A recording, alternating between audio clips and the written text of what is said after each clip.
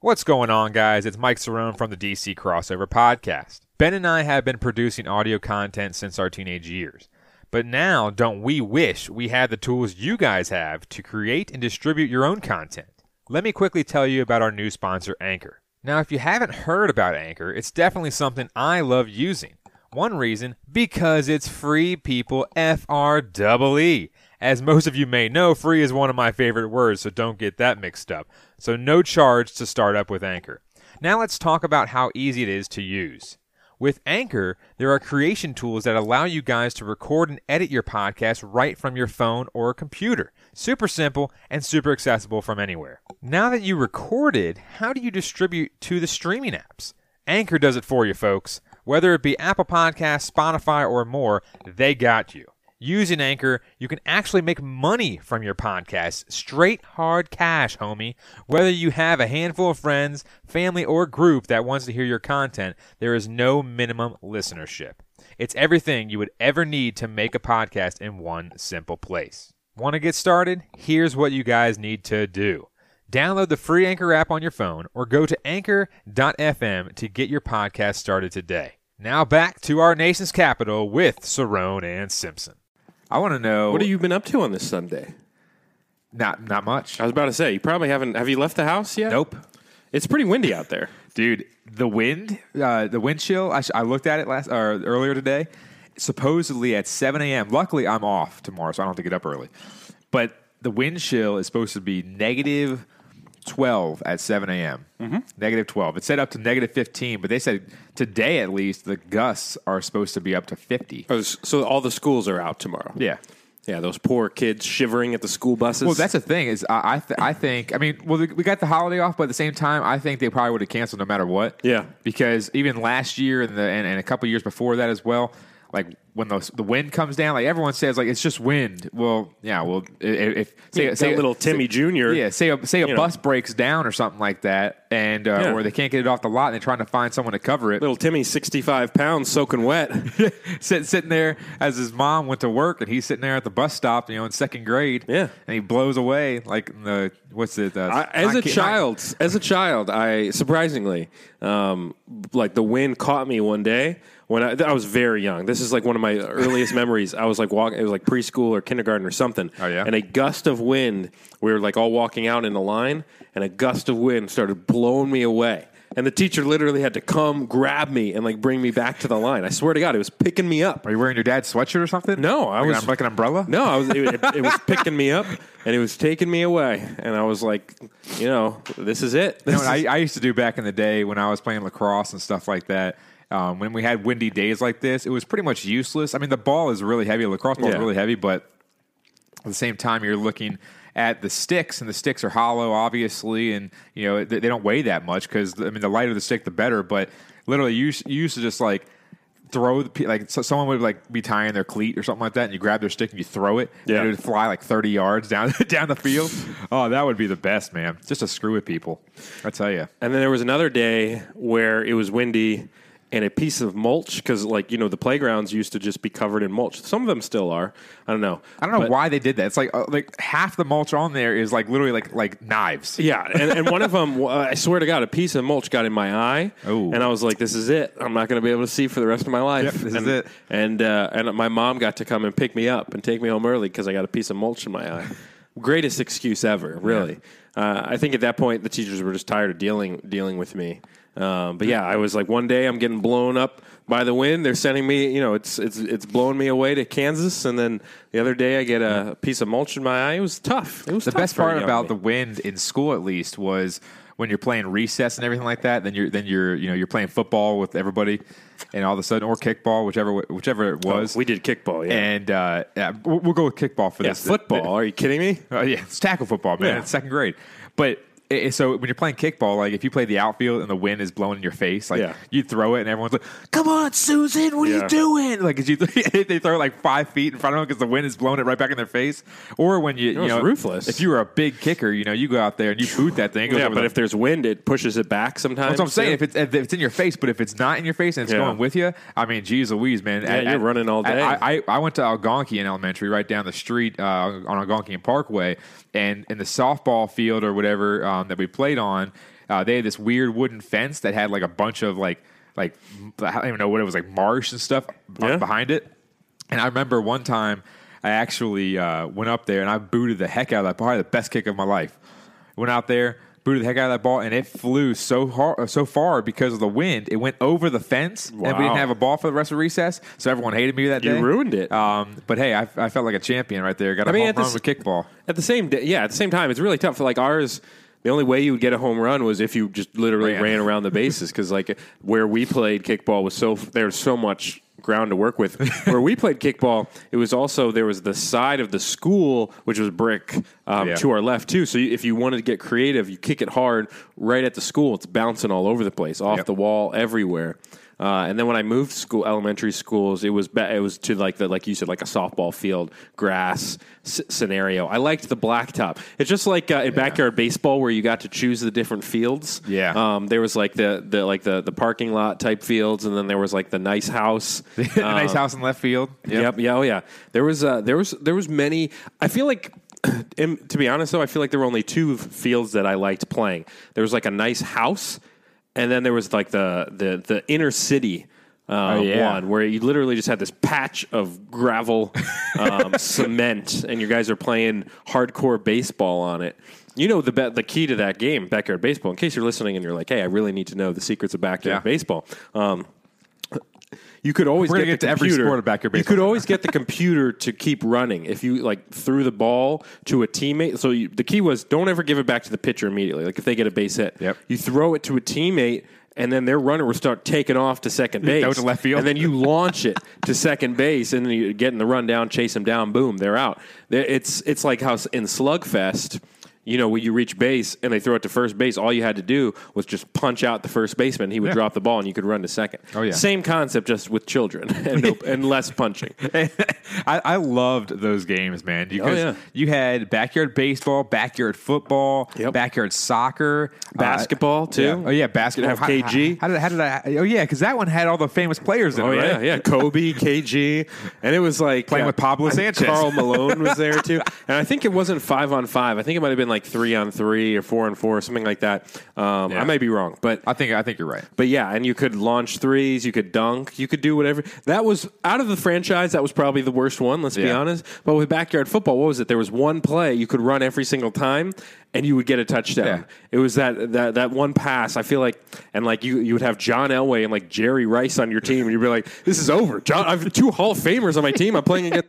Helga Pataki or whatever her name was, or the big fat girl. That's Keisha Phillips. Yeah, do you think Keisha Phillips is going 1-on-1? Keisha Island, with Jerry Rice? No fucking way. Sorry, you're gonna have to edit that out. Yep, it's all good. But Keisha, dude, I rember a lot of those out of that game. Because like all the other games, it's like okay, I've got Randy Johnson facing Vikram or whatever. Ahmed. Then it's like Ahmed Khan is in there. He's getting 99 to the dome. But the football one is that's the most unbelievable one because I've got these different quarterbacks. I've got John Elway. John Elway is in the game. I've got John Elway, and then all I'm throwing is TDs to Terrell Owens, Jerry Rice all day. The only person, Amir Khan, he's not holding up. He's not being able to stop these guys. That was the younger brother. Amir was the younger brother. Amir and Ahmed, or whatever his name was. Yeah, they and then as soon as mid 2000s they had to change those names. You can't be having an Ahmed and Amir. Ahmed, he had hanging out in the neyborhood. Had those headphones on the entire. Yeah, he couldn't hear a thing. No wonder he can't match up against. He couldn't hear the snap count. Yeah, it was unbelievable. That was so funny because I remember those games and like I would always get the same people, and it's so stereotypical because you get Keisha Phillips to be like your center. Yeah. Oh yeah, of course, Keisha Phillips. Yeah, she was like pancake block all day. she was a great blocker. Then you had Pete Wheeler was on the outside. Oh, yeah. Pablo Sanchez was your running back, wide receiver, kick returner, punter, everything. Because I loved it when they had Dmitry Petrov, that kid with the glasses. He's running the slot. Wasn't there a kid with a wheelchair? Kenny Kawaguchi. Kenny Kawaguchi. Yeah, he was good bunter. Yeah, he was fast. Yeah, he was a great bunter. Yeah, no crap. He's fast. He's got wheels. An electronic scooter moving around. That kid's got polio. Yeah, that's They're just like that one, just like that Olympic runner that had no legs, but he was beating everybody in the races. It was Oscar Pistorius. Yeah. Then he did something. Then he cut his wife's head off, I think. I think he used the little things that were attached to his shoes to do it. He did something. Oh man, poor guy. Not really poor guy, poor woman, I guess you'd say. Yeah. No, but oh man, those games, dude. I think they had ice hockey too at some point. They did have a hockey one. The hockey one was tough, and then they had a soccer. Soccer was kind of boring too. Yeah. No, the best was definitely probably football and baseball. Yeah, by far the best. I liked it because of the sole fact that like you could have seasons and everything like that, and they actually kept the stats and everything, which is crazy. Oh yeah, you could go in the clubhouse and look at like the overall like. This is the best team we've ever had. I remember one year. It's the best team. It's a Hall of Fame team right here. Yeah, 1 year. Yeah, this is the Yankees of 1920s. Over in Leesburg. No, because I had like 1 year I was running these, helping like run these camps, these children's camps, these overtime athletics camps for kids, these sports camps. And 1 year, for some reason, they put me in charge of the camp. They were like, "You're the camp director this year," and I was like, "Okay," which basically meant I didn't have to do anything. Yep. Unless something went wrong. You quote unquote oversee things. Yeah, you're overseeing things. Like I did have to like plan out, okay, these kids are going to do this today and do that today. But that took 5 minutes. I go, okay, we're going to play football the rest of the day. And everyone's like, great. Awesome. But I would sit at the front and I brought my laptop. And I would sit at the front and I would play backyard baseball just like, for hours while like these camp activities are coming on. Of course. I remember I play that for hours. I remember I had this one guy who was one of the counselors at the camp, probably 5 years older than me at the time. He comes up. He's like bringing a kid by the arm. And he's like, I forget what the kid's name. Let's just say his name was Toby or something. And he brings Toby with him, and he's like, you need to do something about this. And I was like, what happened? He's like, Toby's being disrespectful to me, and I think he should go home. And I was like, well, what did I was like, Toby, what did you do, man? And he was just like, I farted on him. And I was like, turned to the other guy. I was like, Dan, or whatever his name was. I was like, Dan, you're outside. Dan, he farted on you. And Dan's like, yeah, he was disrespectful. He should go home. And this is how the guy talked. And I was just like, Toby, can you promise that you're not going to fart on Dan anymore? And then Toby's like, yeah, I promise I won't fart on Dan anymore. But I can only do my best because like I can't control my body. Look at that kid. And I remember what a smart kid. I remember just telling Dan, I was like, Dan, just let him go back. I'm not going to send him home for this. And I'm trying to I'm in the championship game for backyard baseball. I've already gone through the entire season in an hour. We're down by 2 runs. Dimitri's giving me nothing. He's 0 for 3. Randy Johnson's throwing 95 at my head. Keisha hasn't made it to first base yet. She's still running. Bigger things to worry about than this kid just farting all over your face. But yeah, it was tough. It was tough. Man. But I got to play that game all the time, which was great. Oh man, I used to remember playing those games on my parents because back in those days we didn't have tablets and we didn't have laptops everywhere. It was like one home computer. Yeah, one home different computer. profiles. Exactly. We had one home computer, old school HP. Just a random gray computer. Speakers on the side, like the separate speakers on the side, and not the ones that are detached. These were actually attached to the computer. Yep. And we had one of those wheelie chairs that had that mat on the carpet. Oh yeah, you have the mat so it doesn't tear up the carpet. Yeah. Oh man, the plastic mat. Oh man, I remember those days. My mom actually tells me a couple times every now and then when I bring it up, something like that. She's like, "Oh yeah, you should play those games all the time." And I was like, "Yeah, that's why I had no friends." Yeah, exactly. But what do you mean, Mom? I had a childhood. Like, that's what I was. Imagine having that on like Xbox right now, just like updated graphics, like with like Madden graphics. So they tried to make an updated backyard baseball. I remember I got it for Xbox 360. This was still only like 5 years ago. And they like tried to make an updated one. It was god awful. It was weird because it was like they tried to make like Red Dead Redemption graphics for backyard baseball. So they were kids, but they looked like real people. It was weird. There's like, this is Pablo Sanchez. It's like he's got a mustache. And it's like he's 7. This is weird. I don't like this. That was the best thing is Pablo. Like, I think him and Pete Wheeler, I think, were the staples studs. in every single. Because Pete really couldn't do a lot, but he was like fast as lightning. Fast. So you get him on base. That guy's stealing you 100 bases. He's stealing home before they even get the pitch in. Yeah, 100%. And then you had to get a couple pretty good pitchers. The Kahn brothers were pretty good pitchers, I will say. Oh yeah, that was like their thing. Pablo Sanchez was good at everything. We all know that. He's you couldn't pitch him though because he was so good. You had to play him in center field because if someone hit a gapper, you got to have him throw it to home. Yeah, for sure. And then you just put the big girls behind the plate. There were 2 fat girls in the game.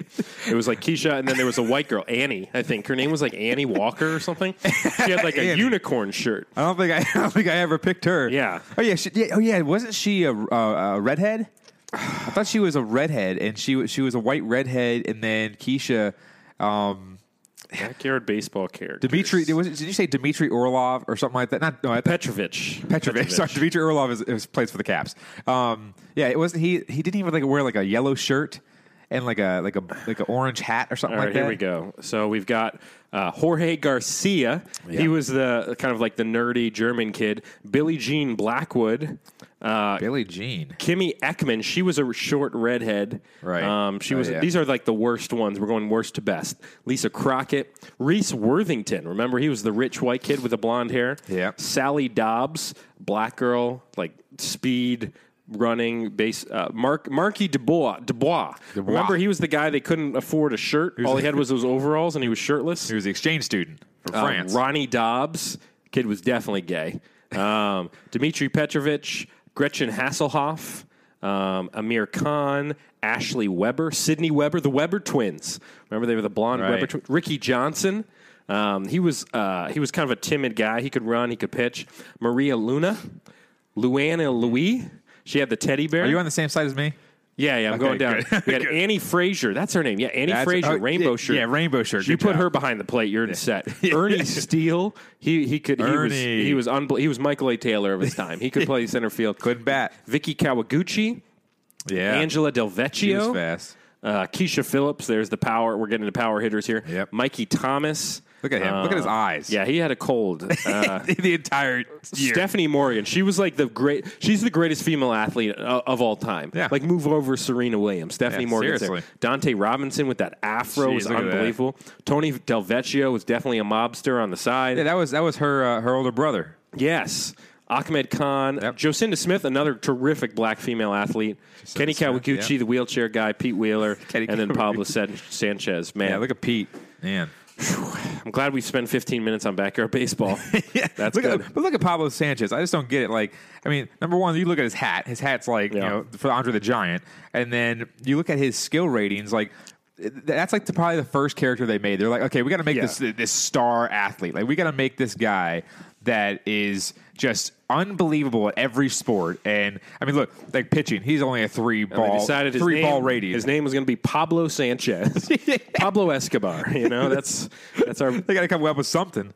And then Pete Wheeler. God forbid they make a white kid be the greatest kid in the game. It's got to be Pablo Sanchez. But let's be honest, Latin American players are much better, probably much better than us overall. You could say overall. But yeah, oh man, what a game! What a game!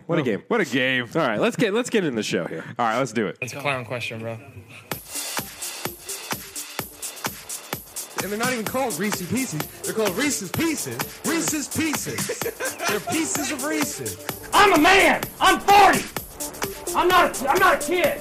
Write something about me. Playoffs? I just hope we can win a game. We're talking about practice, man. We're talking about practice. We're talking about practice. We ain't talking about the game. We're talking about practice, man. But they are who we thought they were. And we let them off the hook. This is what's great about sports. This is what the greatest thing about sports is. Hello? You play to win the game. Hello and welcome, Pine Ponies. It's a DC crossover right here on Apple Podcasts, Google Podcasts, and Google Play Music. I am Mike Cerrone. Alongside me, as always, Mr. Benjamin Simpson. And we have something special to bring back today. A lot of different formats to enter in our databases here and different things of that nature, which we will be changing and talking about over the course of the show. But overall, it's going to be a fun episode right now here on your podcasting apps as I welcome my partner, Mr. Benjamin Simpson. Mr. Benjamin Simpson. Yeah, it's good to be. You ever seen that commercial where the StubHub commercial where the tree, he's handing out the tickets and then he with his little cross eyes, he's like, Benjamin? Nope, haven't seen that one.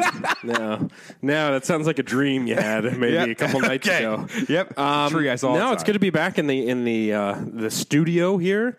After last week having to do the show remote because of all the snow and stuff like that, it's good to be back here live watching some playoff football on the TV. Yeah. Excuse me. On this Sunday It's the best to afternoon. have. Football on the TV or basketball, whatever sport we're having on the TV when we're recording. It's always the best because it's always a good feeling to sit here and you're just talking about sports, watching sports.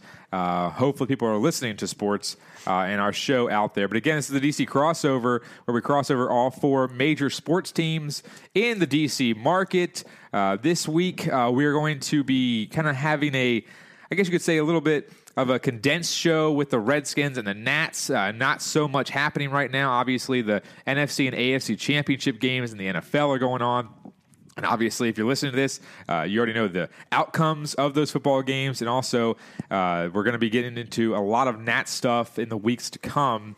But me and Ben are getting into that schedule a little bit later. But we'll touch on them briefly. But overall, we're going to mainly have a favorable Caps and Wiz segment and show today.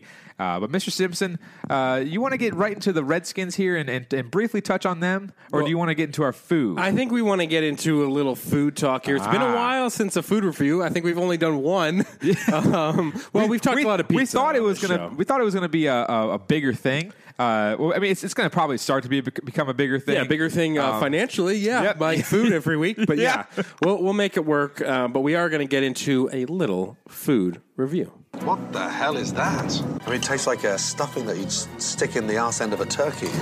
Seafood crepe. Yeah, that's seafood crap. When you take a bite of that cod, it's almost like you've got a breaded condom in your mouth.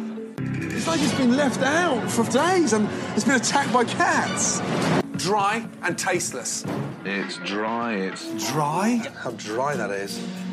Bland as anything. It's just bland. Bland. There's no seasoning in there. Everything's bland. Bland. It's bland. Pasta's bland. I don't even think he likes the water. And here we go. Food review number 2.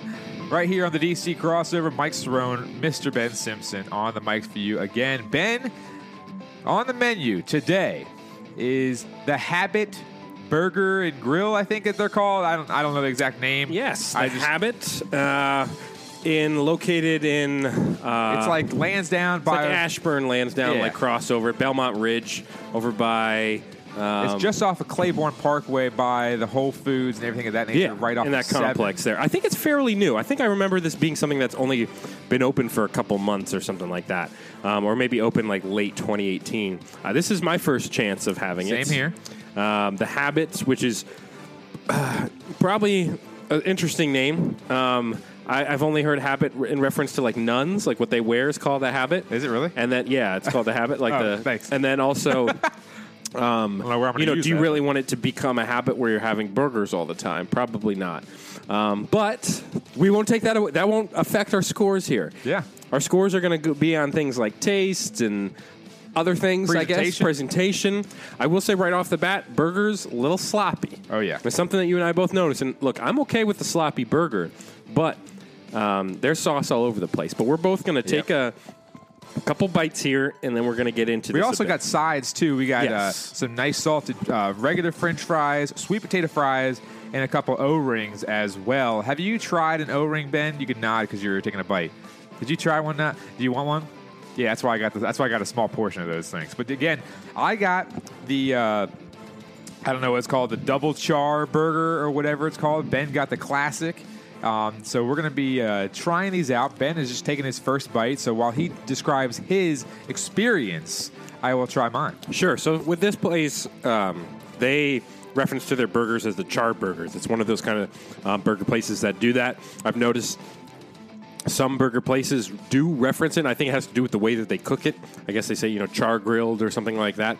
I honestly don't taste any difference between like a regular, this is a burger that burger places say. But this is their thing. So I got the original char burger. You got the double char burger. All the fixings on it. We're talking lettuce. We're talking your tomato. We're talking your onions and mayo and everything on there. First thoughts right off the bat, it's solid. I'd say it's a solid burger. I'm not having anything that immediately jumps out to me where, this is the greatest burger I've ever had, or, this burger is so unique, or something like that.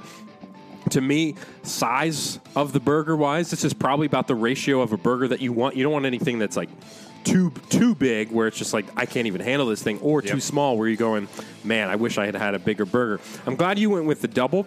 And me looking at the double, you know, it's a little bit bigger, obviously, with an extra patty there. But I feel like that doesn't look like you can't like manage that. Yeah, it's only I think it's only $1 more than what yours was. I don't know why I didn't get that. One knock I will say is that when I edited the toppings and everything like that, I'm more like you said you wanted the classic. That's fine. I'm more of I want burger, I want condiments, I want cheese, maybe a bacon strip or whatever it may be, or an egg, something like that to top it off with. I don't want the lettuce and the tomatoes and all the other pickle crap. I don't want any of that stuff on my burger per se. So I did edit it, and I had a big, juicy bite of a tomato in there right when I bit it, and I was not happy about that. So that's definitely going to get a knock because I edited it and said no tomato. So I did notice the cheese was like an extra add-on. Like you had to actually manually say you wanted cheese on the burger, which to me, I think burger places, cheese and burgers go together. Cheese has to always be a factor. And the fact that you charge me an extra 50 cents to put a slice of American cheese, which should be my right as an American to get for free. Yep. I'm going to knock you a little bit. You're already paying for the burger. Especially because, cheese costs, less than a cent? That slice of cheese costs you, and you're charging me 50 cents? A little bit of a racket there, Burger Habit. I didn't even see Burger Habit. I didn't even see what the price was for the extra cheese. I just clicked on it because I'm an American. Like 50 cents. And I actually got the white American cheese. And I asked my girlfriend Jen. I said, "What's the difference between white and I guess yellow?" I would not know this. Yeah, me either. I asked her. She said, "Well, I don't know." And she said, "I never had white American cheese before." And I said, "Well, you're the wrong person to be asking that, apparently." So, if you know, contact us on any of the social media outlets, which we will get to later and let you know, because I like to know what the difference is between white and yellow cheese. But overall, again, like Ben said, we're going to try. We're obviously trying the sides, everything like that, but we're going to make sure that we grade this on 1, taste, 2, presentation, and 3, maybe accessibility. Mm-hmm. I guess I don't know. Accessibility, quality. Yeah, we'll go. Yeah, we'll go with. I guess. Well, overall, we'll go 3 as overall. Okay.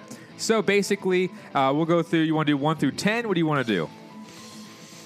I like how every single time we talk about food, we're like, what do you want to do about this? Let's go out of 5. Okay, out of 5. Okay. So first off, the sides. So we got some sweet potato fries, onion rings. I haven't tried an onion ring yet, so I got the regular fries. Yeah, he tried the regular fries. And the sweet potatoes, I'm going to give them a solid 3.5. Definitely not on the scale of a restaurant like Gordon Ramsay's restaurant, who you heard in our intro, out in Vegas. Their sweet potato fries have I think they're powdered sugar on top of them and all those different kind of things. Their presentation is immaculate. All the fries are cut the same. Unreal. But I'm going to give them maybe a 3.5 because sweet potato, you can't really go wrong with sweet potato. Now, I don't know if you're a sweet potato guy, but no, I do like some sweet potato, but I do agree. I tasted a couple of them and they didn't impress me. I will say the regular fries tasted pretty darn good. Oh yeah, I give those a 4 out of 5. They were good. I think those are exactly what you want.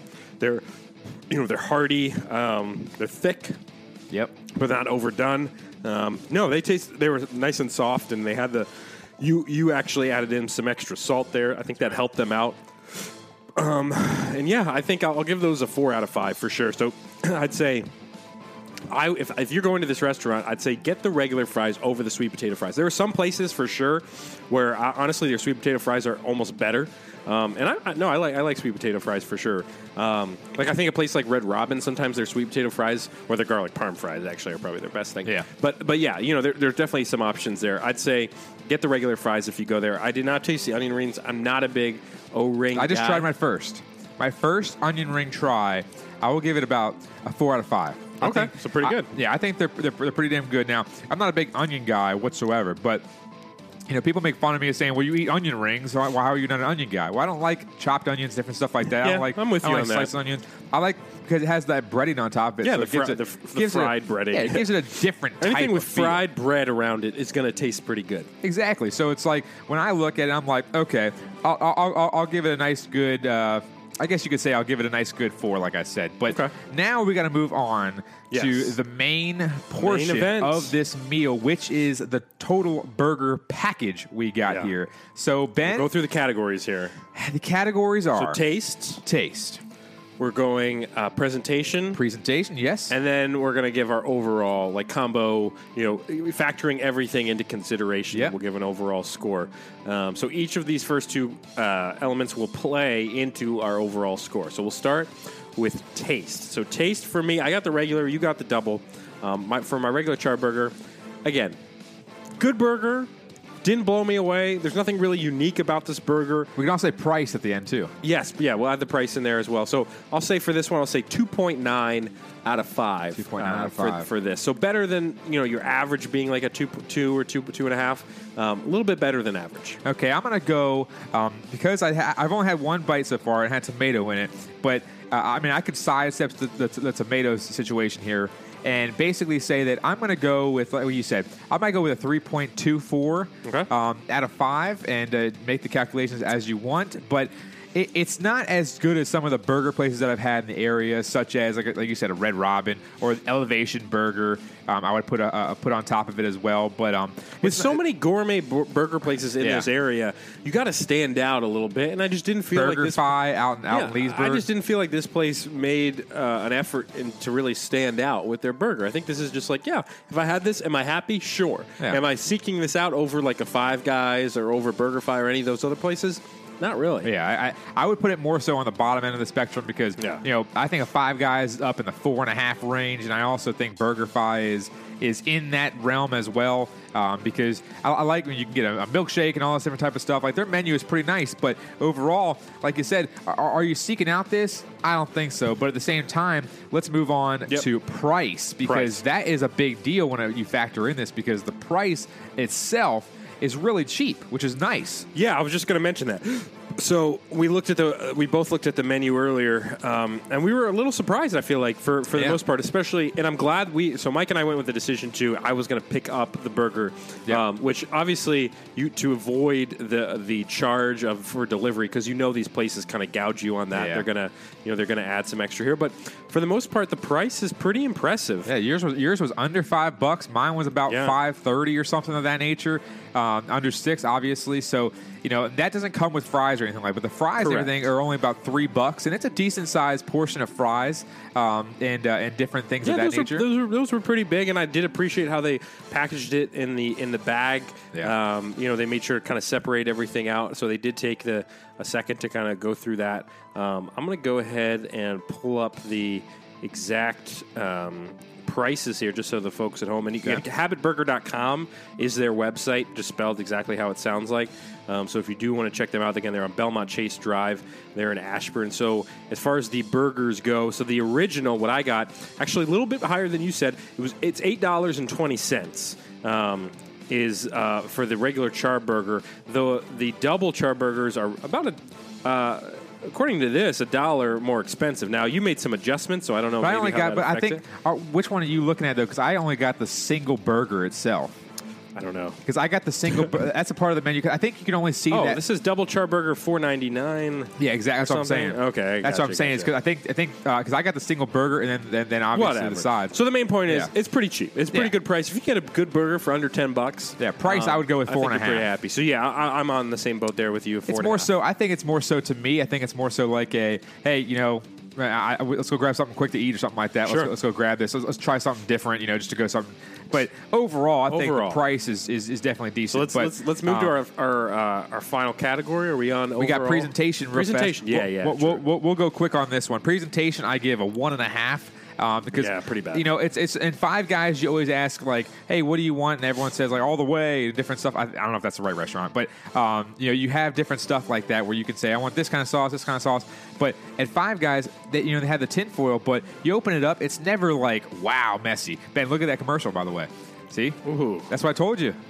Now that's probably going to be what our next week meal is. Wow, okay, that's impressive. But that's the regular. But we're not going to, obviously spicy. Yeah, I might go with the spicy. See? It's 2 for $6. Wow. Anyways, we're going to come back to that next week. But let's finish off this food review. So going back to what I was saying is that when you look at Five Guys, you open up that tinfoil. It's not, it might be a little bit messy here and there because they obviously, they're throwing it in there and they're trying to go quick and whatnot.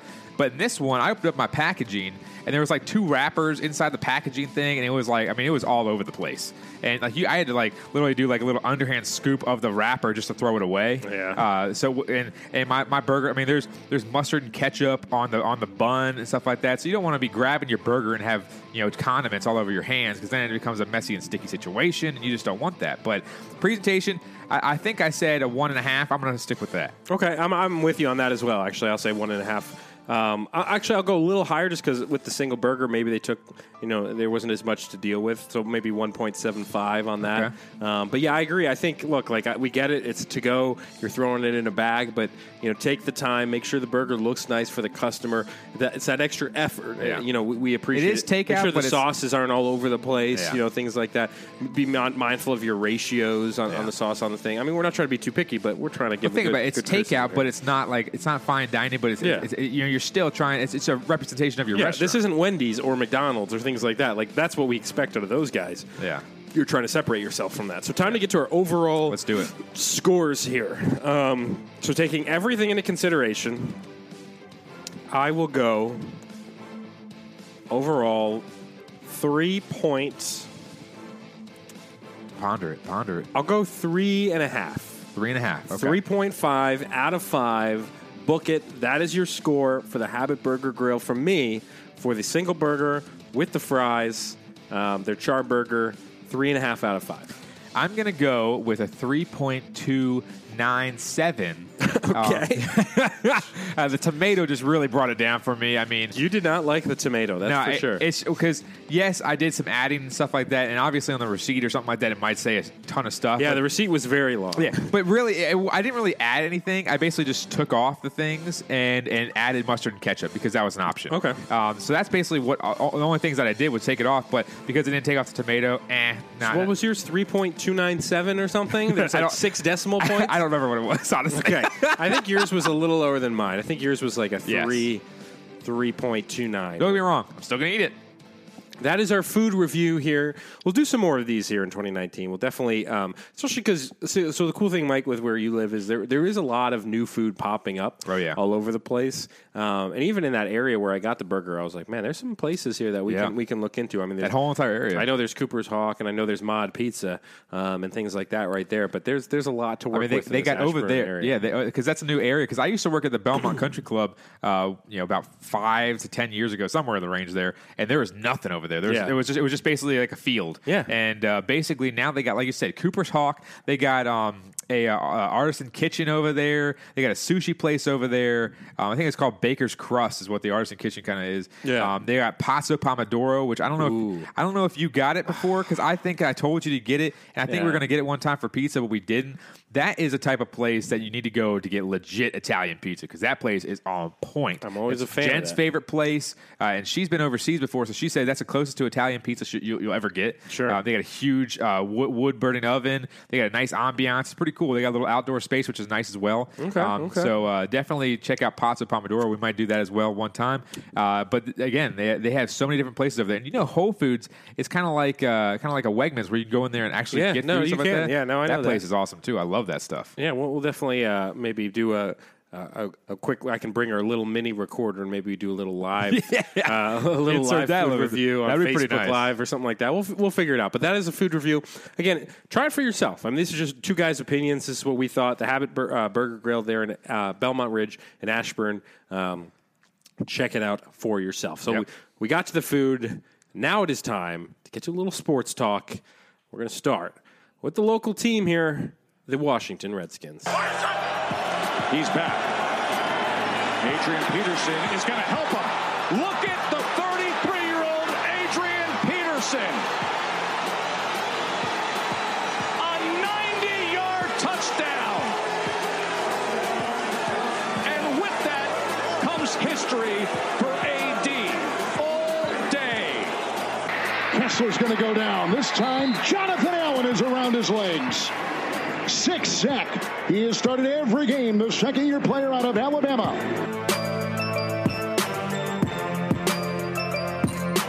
And as we enter into the Washington Redskins topic real fast, it's going to be a real quick, brief topic.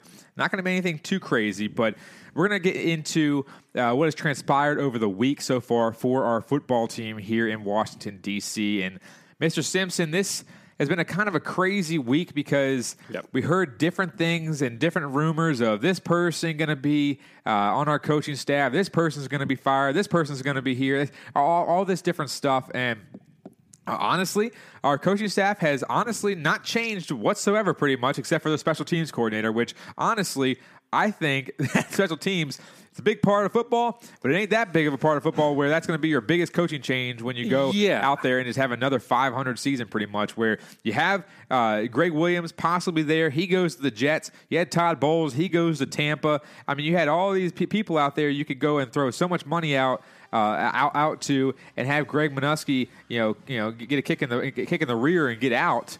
But overall, nothing has changed pretty much except for Ben Kotwica going and leaving to go to Atlanta. Yeah, so Jason La Canfora actually reported that it was Dan Snyder that was leading the search for a new Redskins defensive coordinator. Ooh, fantastic. And basically, he actually really wanted former Redskins safety, and this is coming from SB Nation, that he wanted Todd Bowles. So he really wanted, he was former Redskin, he was former head coach of the Jets, Todd Bowles.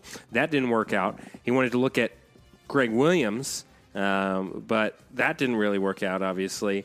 And then Greg Williams supposedly didn't even take a meeting with us. Yes, so he turned towards him, but he took the Jets defensive coordinator job before he could even interview with Washington. So he didn't even interview him. Snyder did fly Bowles to the Washington team facility, tried to convince him to take over the team defense.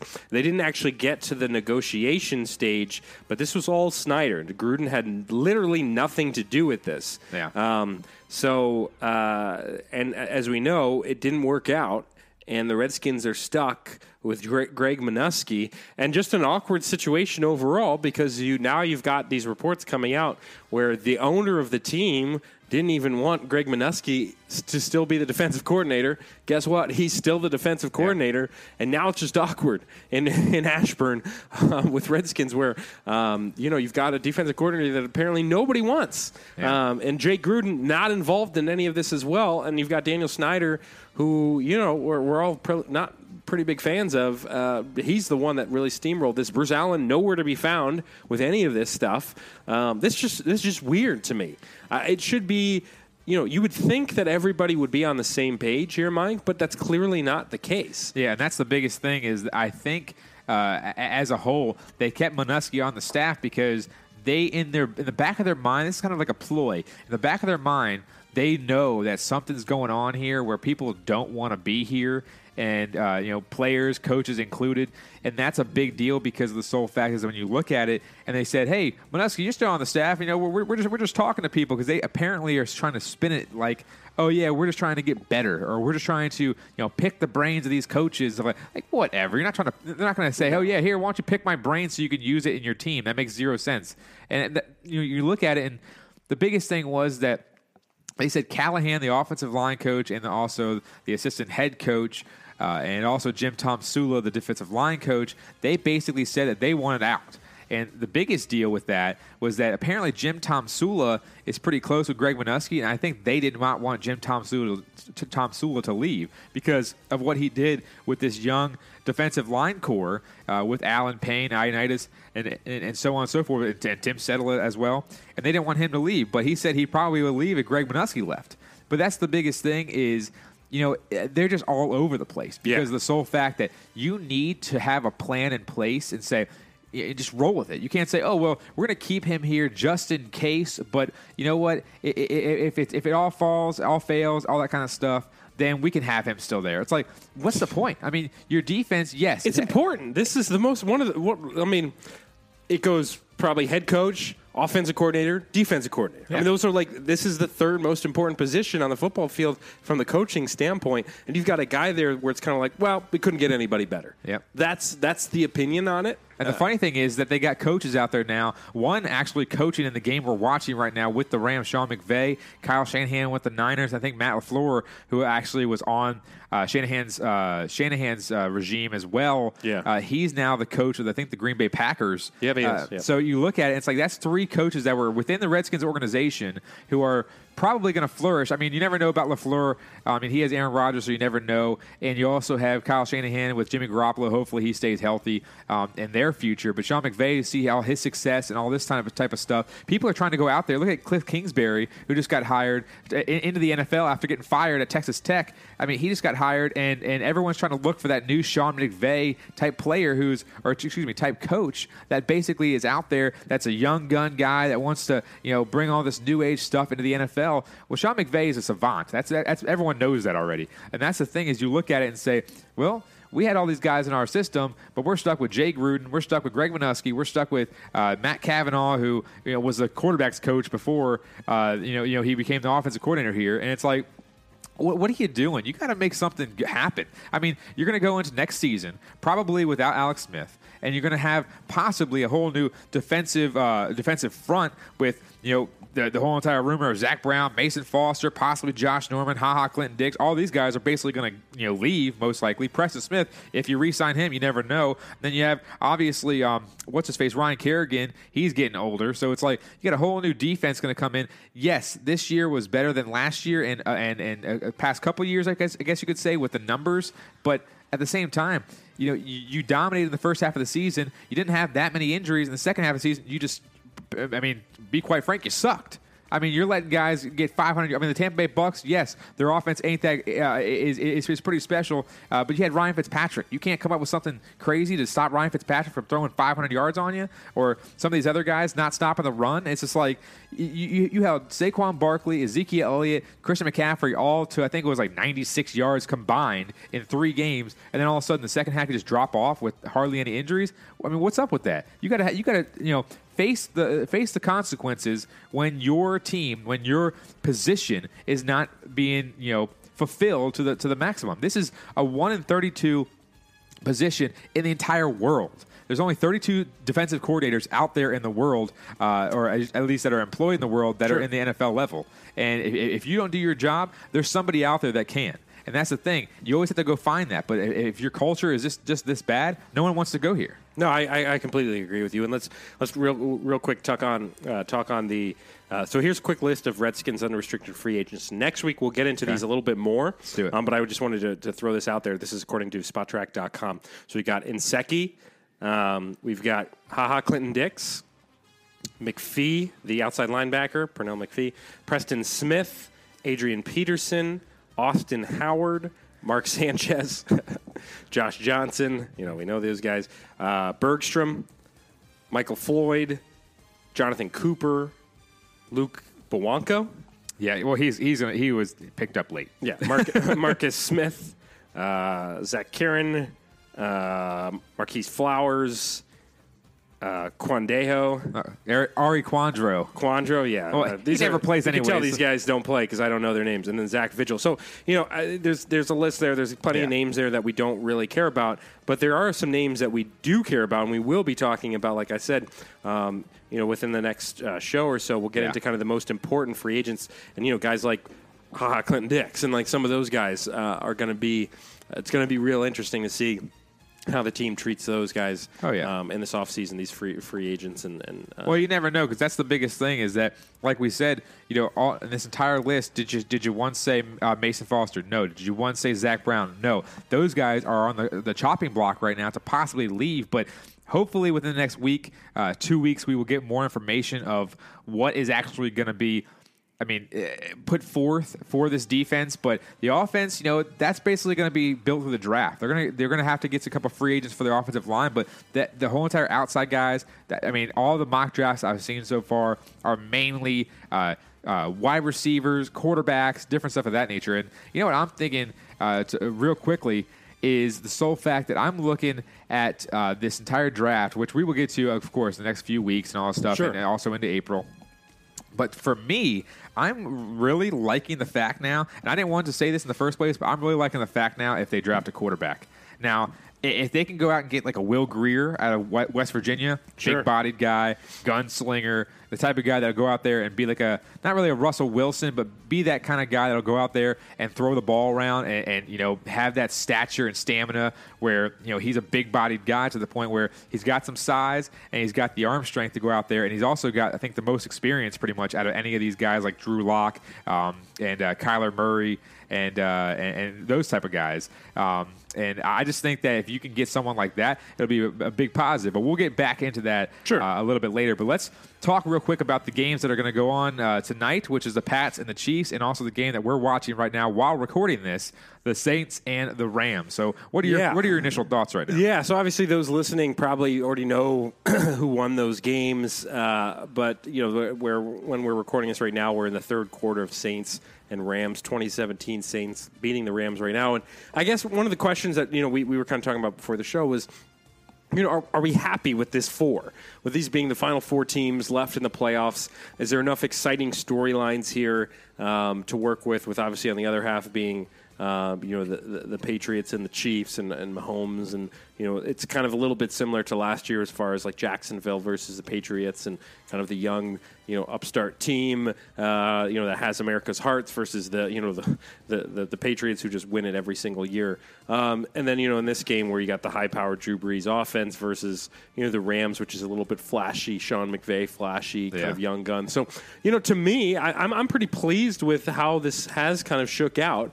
I wouldn't necessarily, obviously we're not upset that there's no Cowboys or Eagles or those teams that have made it to this point. But, I mean, for this game today, it's been clearly entertaining, close enough to make it fun. Saints and Rams. Look at that, total yards. Yeah. At the end of the three, there's pretty much the exact same total yards, 234. So it's been close enough. I think the big question mark, I think, for everybody is tonight's game. Oh, yeah. That's the Chiefs-Pats game is the one that we're all really wondering about. This one we kind of knew, this was probably going to be pretty entertaining. But I think tonight's game, that could go definitely one or two ways. Yeah. For sure. So, I mean, as a football fan, I'm happy. I think this is a good weekend of football with these two matchups. I think tonight's matchup, though, is the one where I have a lot more question marks than in this game. I think this game I knew, it could be entertaining. It could go either way. We'll see what happens tonight.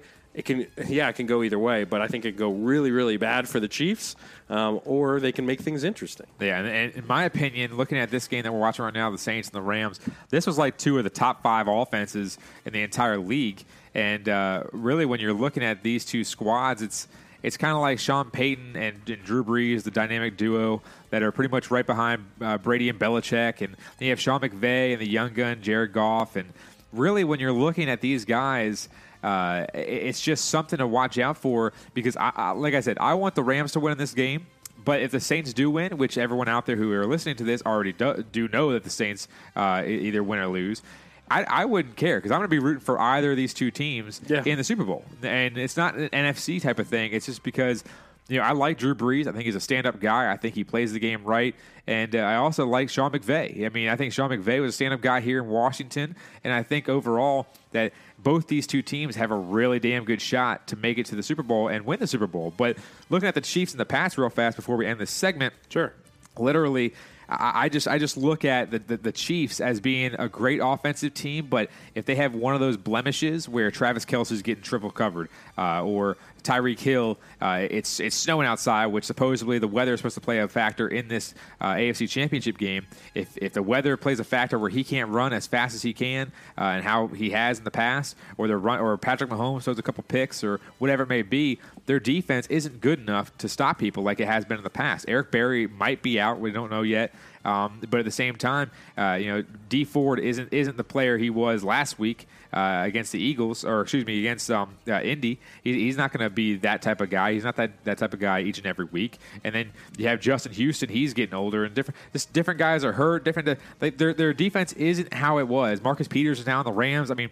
their defense isn't as good as it was past 3-4 years when Alex Smith was there. And that's the thing is that defenses also are kind of exposed when Alex Smith or a player like that is not on the field. Now, Patrick Mahomes, he keeps the ball in check. He doesn't have a ton of picks, and basically they keep control of the ball for the most part, and they're always playing from ahead pretty much. But at the same time, you look at Alex Smith, our defense looked a lot better when he was in the game, wasn't it? Because we weren't turning the ball over. You have a lot less chances to screw up, basically.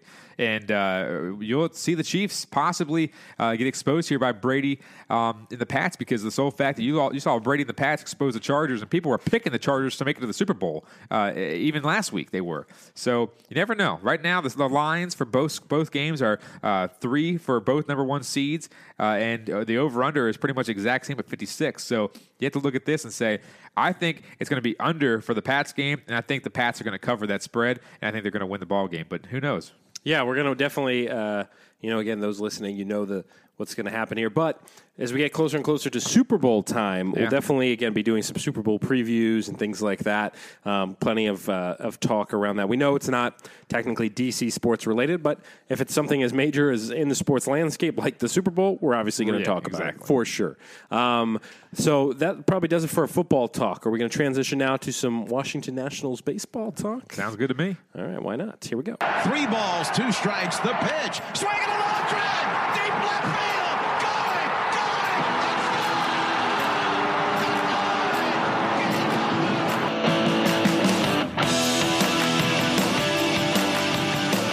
Time to talk a little bit of Washington Nationals. Not a lot, to be honest, just because, again, we're still about a month away from, players even reporting to camp. So it kind of makes it tough for us to do a ton of baseball talk. And we talked a lot actually last week. So if you did want to get your baseball fill, go back and listen to last week's show, because we were able to touch on a lot of Washington Nationals kind of off-season stuff. But we did want to talk real quick and let you guys know what the plan is here for Nationals talk. So I believe the pitchers report on the 14th, and then the rest of the players report a few days after that. I think the 19th, everybody else reports. So what we're going to do here on the show in the next couple weeks or so, we're going to start our spring training kind of preseason reports. And what we're going to do is we're going to spend each show focusing on a particular grouping of players. So we're talking outfield, we're talking starting pitchers, infield, bullpen, things like that. We'll hyper focus on each individual area each episode, and that way you can be fully aware of, okay, where do the Nats stand at these positions heading into this season, and then throughout spring training, of course, we'll provide some reports and updates on, hey, but to me, honestly, and I don't know if you're the same, Mike, but the spring training games, I just don't care about at all. It's really hard for me. Now, I love when it's like, all right, it's baseball season again. It's coming around again. I love that. But the game, if a game doesn't count, I really don't care about it. Yeah. And spring training, we know, a guy can bat, 175 in spring training, and then when the regular season starts, come out of the gates hitting 400. I mean, spring training just doesn't matter at all as far as like what teams are winning or what teams, how guys are playing.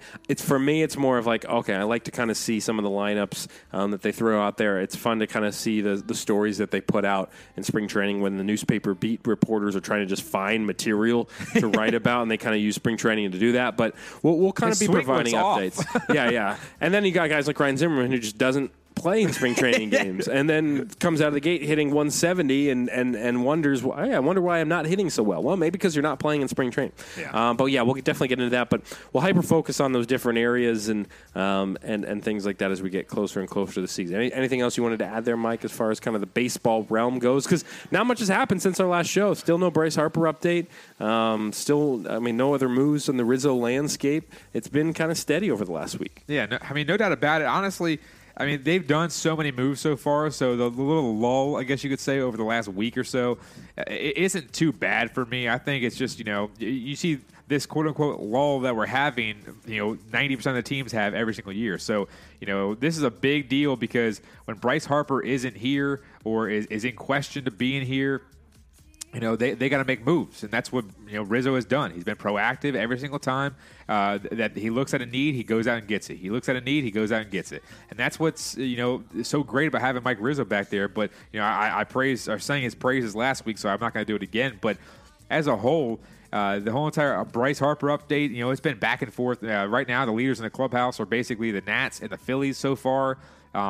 And Machado supposedly has an offer from the White Sox, and it's all right now kind of at a standstill. You hear like a little tidbit of news, and then that's pretty much all you hear. But I guess there's one. Sorry to interrupt, but there's one baseball related thing I did want to just get your thoughts on. So this is non-Nats related. So Chris Bryant came out recently. This was over the past couple of days, and came out and said, why would anybody want to play in St. Louis?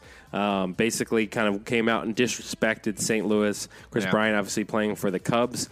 A lot of Cardinals guys took exception to that. Guys like Yadier Molina, had responses to that, and some other guys that Tony have played. La Russa ever saying that? Yeah, I think so. I think a couple guys came out with quotes saying like, this guy is, that's a foolish thing to say. You got to show respect to these cities and things like that. I take the stance, and I don't know if you agree, where I actually kind of am happy about something like that, because I think we are so used to guys in baseball especially being afraid of starting any drama or being afraid to say anything outrageous. There are very few guys in the league that will say something like that, negative about another team or another city. Everyone's towing the line. Everyone wants to be the Mike Trouts of the world who never says anything bad. And I'm not trying to fault Mike Trout, but I'm just saying, there's all these poster boys of the league, and then you got Chris Bryant here trying to maybe play a little bit of the heel. And we're using a wrestling term there, where maybe being the villain, maybe injecting some life into the Cubs-Cardinals rivalry by saying, screw St. Louis. Why would anyone want to go to St. Louis? Things like that. I think baseball has had a hard time having those types of guys, starting drama anymore. I don't think guys are starting S anymore. Well, that's another thing that you look at within baseball is everyone keeps saying, it's an old man's game, this and that, this and that. They're not getting the new generation. And those type of fans aren't coming to the ballparks and, sitting with their dad and watching the game or doing whatever of that nature. Because, I look back when I was a kid, I remember I still have the ticket of going to RFK Stadium watching the Redskins and the Bucks. I think it was back in 1997 or something of that nature, where I was a young kid. Me and my dad sat in the nosebleeds, and late in the fourth quarter we went down, and somehow, of course, probably the Redskins were probably losing, or something of that nature. And we went down on their seats down in the lower bowl, and we ended up sitting down there for the last 10 minutes of the game. And that's the thing is, you look at some of these people nowadays, and they just don't have that notion to go and watch these sports with the younger generation. And you look at baseball as the more specified thing we're talking about here. And they don't have those I guess you could say crap talkers out there nowadays that sit there and they just want to inject, like you said, the rivalry back or whatever it may be. And in my opinion, I think that when you look at baseball as a whole, it's turning into a boring game. And me and you love baseball, but we were introduced to the baseball years that were Mark McGwire, Sammy Sosa. It was on the news every single night. Who cares if it was cork bats or not? They had the whole entire steroid era with A-Rod and Rafael Palmeiro and Roger Clemens, all these guys, where that was fun. Even though it was illegal, it was fun. Sure. And that's the thing is now you don't see it. I mean, like you said, Mike Trout, and we had a good game today. We came out with the W, and it was a pretty good day. Like stuff like that. No one wants to hear that. They want to hear what Chris Bryant said or Bryce Harper, and Hunter Strickland, going at it or something like that. Look at the NBA. Look at the NBA. There's drama every single night. Yeah. A guy hits a hard foul. The other night it was, I forget, it was like Jokic or somebody did a hard foul on Russell Westbrook. He's asked after the game what he thought about the foul.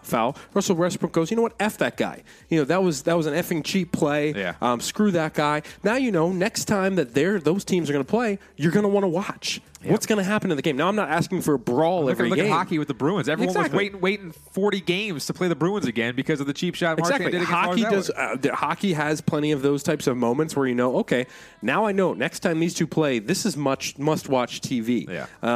And NBA has that almost on a nightly basis now. And again, I'm not asking for fights. A fight every now and then. Is it fun to watch? Sure. I'm not asking that for every game. But in the NBA, there's guys and teams that just hate each other. Yeah. And it's fun to watch. In baseball, we don't have that anymore. The Red Sox and Yankees aren't brawling anymore. Yeah. The Cardinals and Cubs aren't brawling anymore. You don't have those guys like Pedro Martinez and Manny Ramirez out there talking crap. Guys aren't talking crap anymore. Exactly. And the one thing about the Washington Nationals is they don't have a true rival. Yeah. I mean, yeah, we can say, oh, yeah, Nats Braves is fun to watch, or Nats Phillies. It's like, yeah, well, that's because you play them, 30 times a year. Yeah, okay, we play this team more than the other team, but there's no drama or intrigue, and I don't need the Nats to really have, an S-talker on the team, but it would be nice to have a guy who says, you know what, I hate every single team out there, and I want to beat them every single night, and I think that guy sucks, and I think this city sucks, and I think, and it suddenly creates what's going to happen in this game? But now, Mike, we just don't have that in baseball. There's not a lot of guys like that. So I'm fine with Chris Bryant coming out and talking crap about the Cardinals when the Cubs-Cardinals rivalry used to be the thing of you got to watch. There was an entire book on it about Tony La Russa. It's called like 3 Nights in August or something like that, where it was all based around this 3-game series with the Cubs, and it was Cardinals-Cubs, and it was must watch, and it was all these Sammy Sosa versus Mark McGwire, and all these super interesting things. We don't have that anymore in baseball, and they're wondering why. Hey, the younger generation isn't watching. Well, guess what? The younger generation. I mean, hockey numbers have gone up. NBA numbers are up. Football is just one giant fight, every game, and teams not liking each other and players. They're wondering about that. Baseball, you got to have some more reason to watch. Hey, you got to have that spark, though. That's the biggest thing. There's got to be more of a spark. The problem also I look at is 162 games. I mean, so long. You look at it, and it's almost the exact same thing as the Real Madrid in the La Liga or something like that, where they have a game here and there, and it's just like it spans from August to basically June the next year. It's like you got to switch it out and say, like, I'm not saying that you got to make a huge change, like change the amount of games, but I think that's a big part of the detriment to baseball and the younger generation is because of the sole fact that it's 162 games, and you look at it and it's like, well, where's the rivalry? Because you see these guys so many times a year. Yes, the Yankees, the Red Sox, all that kind of stuff. Overrated rivalry at this point. Yeah, people keep saying, it's the best rivalry. No, it's not. Not anymore. It used to be, it was fun and interesting. Now, not interesting whatsoever. Yeah, and that's the thing is that you just look at these teams and, baseball just has so many different things that you look into it and say, like, the draft, not a big deal. Okay, and you look at, for instance, obviously the length of the games, 162. It's not a big deal because you see so many people all the time. The promotions about games, it's just a bunch of different things that you look at that are not a big deal in baseball. To the point where it's like, I mean, what are we doing here? Like, you're losing fans because of certain reasons. You need to, Rob Manfred. I think he's still the guy, whatever. Yeah. And he needed to make a real big change to inject, some life, some life, some livelihood, some rivalry, some type of thing. Because you look at people like Jalen Ramsey for the Jaguars in the NFL. He was talking about crap about almost every single quarterback in the whole entire league, and they played like crap this season the Jags did, but they have a crappy quarterback themselves. So it's like you just look at it and you're just like, you need to find those type of guys that are hard-nosed guys that are kind of like blue-collar, like, I don't care about this guy. This guy sucks. Like Hunter Strickland, that's another end of the spectrum. We're not talking about being an actual a-hole that's like throwing at guys' heads. That's not what we want. Yeah. But we want to, like you said, like that or like a Giannis. So Giannis Antetokounmpo in the NBA, he came out and said, "Look, I'm tired. I'm sick and tired of seeing guys in the offseason all practice together and play together and act like friends. LeBron and Wade and all these guys." He's like.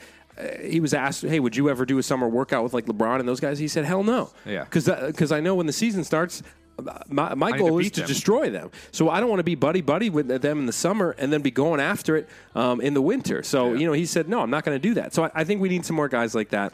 It was just something I wanted to mention briefly because it's kind of been recent news in the league and people talking about it. So, do the Nationals really have a guy like that? Not really. They don't really have an outspoken S-talker. I mean, Bryce Harper was kind of close to that, but like at the same time, we all know Bryce Harper was kind of all about himself, So I don't think he cared as much about the other stuff. So there's no one on the Nats right now that can go out there and say something. Like Worth was one of those quiet leaders, but like if when stuff went down, that he was the guy that he'd be up there, talking crap to the other team if he felt disrespected and things like that. In the past they had some psychos like Niger Morgan and things like that. I remember seeing some brawls there, but there is no guy in the Nats where I'm like, oh yeah, this is the guy that's going to lead the charge. Remember that play with Niger Morgan when he went up for the catch and it hit off his glove and he thought he bounced it out. Oh yeah, and he threw his glove and he's like sitting there, and like, the ball's just like sitting. The ball's like 5 feet from him. Yep, I do. God, that guy was an idiot. So I'm not asking for that,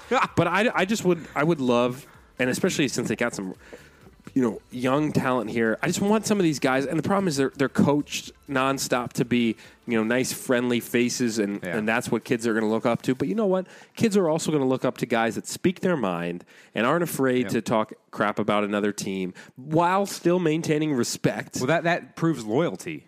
That proves loyalty to your team. And I'm not talking about talking out of your ass, but or saying things that are completely ridiculous. I'm just talking about, hey, look, when we go against the Braves, I'm not buddy with any guy across the diamond on the Braves. I want to beat them bad. They do this that I don't like. They do that I don't like, and I want to beat them every single night. And that makes me want to go to the ballpark to see that. So, and also to go along with your last point there with preseason, I think the preseason lasts way too long. 100%. I understand they want to get back into shape and all that kind of stuff, but they don't need that long. You don't need. You need a month, maybe. Yeah, they have like a month and a half's worth. Yeah, it's way. I mean, I've been down there, and those games just suck. I mean, it's fun to go. It's fun for 4 innings, and then everybody leaves. Yeah. Then they have all these no names that are coming out there trying to make the team. And guys from AA that you're not even going to see in the league ever. Yeah, no, I'm with you. I like spring training because the vibe it's a lot chiller. You can get a lot. It's cheaper.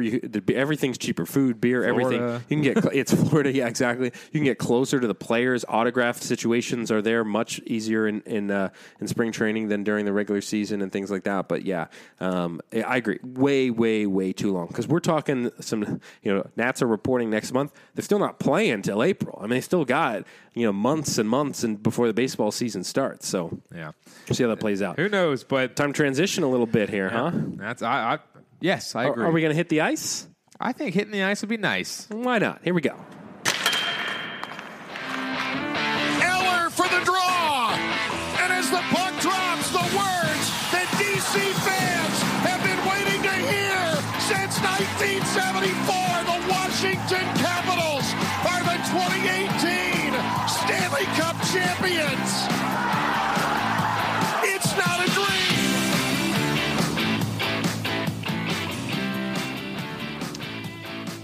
The Washington Capitals. It is not a dream. It is some Washington Capitals talk. And Mike, it has not been... So, it's funny. We spoke last week. We did the show on Monday night over the phone with the snow. They were going to be playing St. Louis that night. We wrapped up. We said, of these next 3-4 games, they could probably take 3-4, 2-4, something like that. Instead, they go ahead and drop 4 straight, losing 1-4 to St. Louis. 2-7 to Nashville on Tuesday. Got shut out on Friday against the Islanders. The return of the coach there, 2-0 there, and then they lose today 8-5 against the Blackhawks.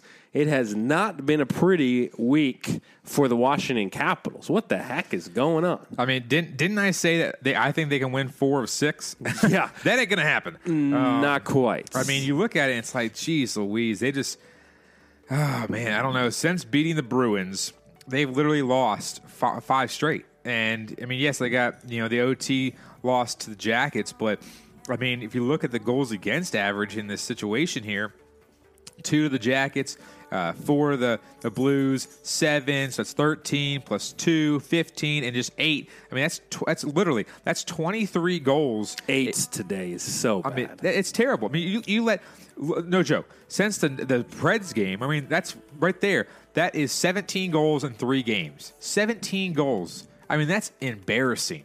That's almost 6 goals a game average. I mean, that's terrible. And that's the thing is, in those games, you scored 5 today, but who cares? You let someone score 8, you should be scoring 5 apparently. And it's I just feel so bad for the Caps right now, and I'm not worried, but no, they had a nice little lead.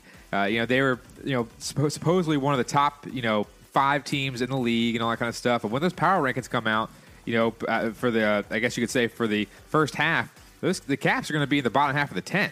Yeah. I mean, you have to say that because they flip-flop in the Met. Now they're, they were leading the Met, and now the Islanders and Columbus both overtook them. So, yeah, they're still technically, they're in the 3rd spot. And Columbus lost last night, too. They lost 2 of the last 3 nights. But at 59 points now of the teams that are in the playoffs, the Caps, are one of the lower ends of the teams that are in the playoff run with 59. And yeah, it has been a rough. I mean, we had so much positive things to talk about last episode as, we were looking forward to these next couple of games. And then, as you said, so, that's the big question is, are you worried? And clearly, from your perspective, you are not. Yeah. This is a blip in the schedule. Yeah. But, looking at the rest of this week here, San Jose, Toronto, and then they finish the month and actually start the month of February with Calgary. If the Caps, lose 2 of the next 3 and then suddenly, they just bitter out the rest of January, I guess at what point do you start getting worried?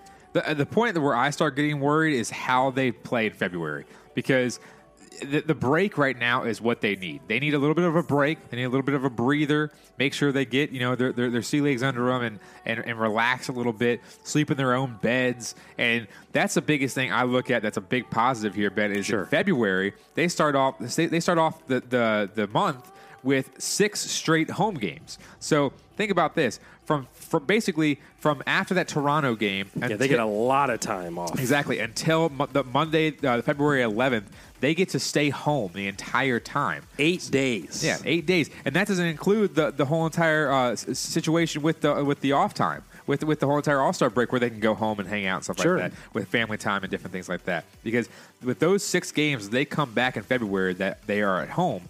Like I said, they can stay home, they can relax, they can be in their own beds, they can, they don't have to travel, all that kind of stuff. And then you go on this big 6-game road trip that, you have to play the Jackets, you have to play the Sharks, the Maple Leafs, the Sabres, who are a surprise this year. And then you also have the 2 guys in California as well with the Ducks and the Kings. And that's the thing is, you got to look at this situation and say, and in February, they got to at least win 65% of their games, because if they don't, it's going to be an issue. Because I think that if you come down to February and you start to dwindle down the standings here a little bit because you're winning one, you're losing one, you're winning one, and you're splitting, that's not going to be good enough. You have to go on these runs. Yes, they had a rough start to the season, but then they came on this run. They won 7 straight. They won 8 of 9. It's like they were doing all this kind of stuff where it's like, this is great, but at the same time, at the end of February, when the season starts to become, really not in jeopardy, but it starts to be coming down to the wire, like, when you hear on the radio and different things of that nature, where they're like, okay, we got, 20 games left, we got 10 games left, we got all this kind of stuff. That's when it comes down to the point and you look at it and you're like, should we really be worried at this point? Should we really be looking at this and saying, hey, guys, we're one spot out of the playoff contention here, and we were, in second place, a month ago. So at the end of February, that's when you should come back to me and say, hey, are you really going to be, going to a playoff game this year, or are you going to be watching them in the playoffs? Because you never know. But right now, I'm cool, calm, and collective, ready for the All-Star weekend. Hopefully they can try to split one of these last 2 games or even win both. You never know.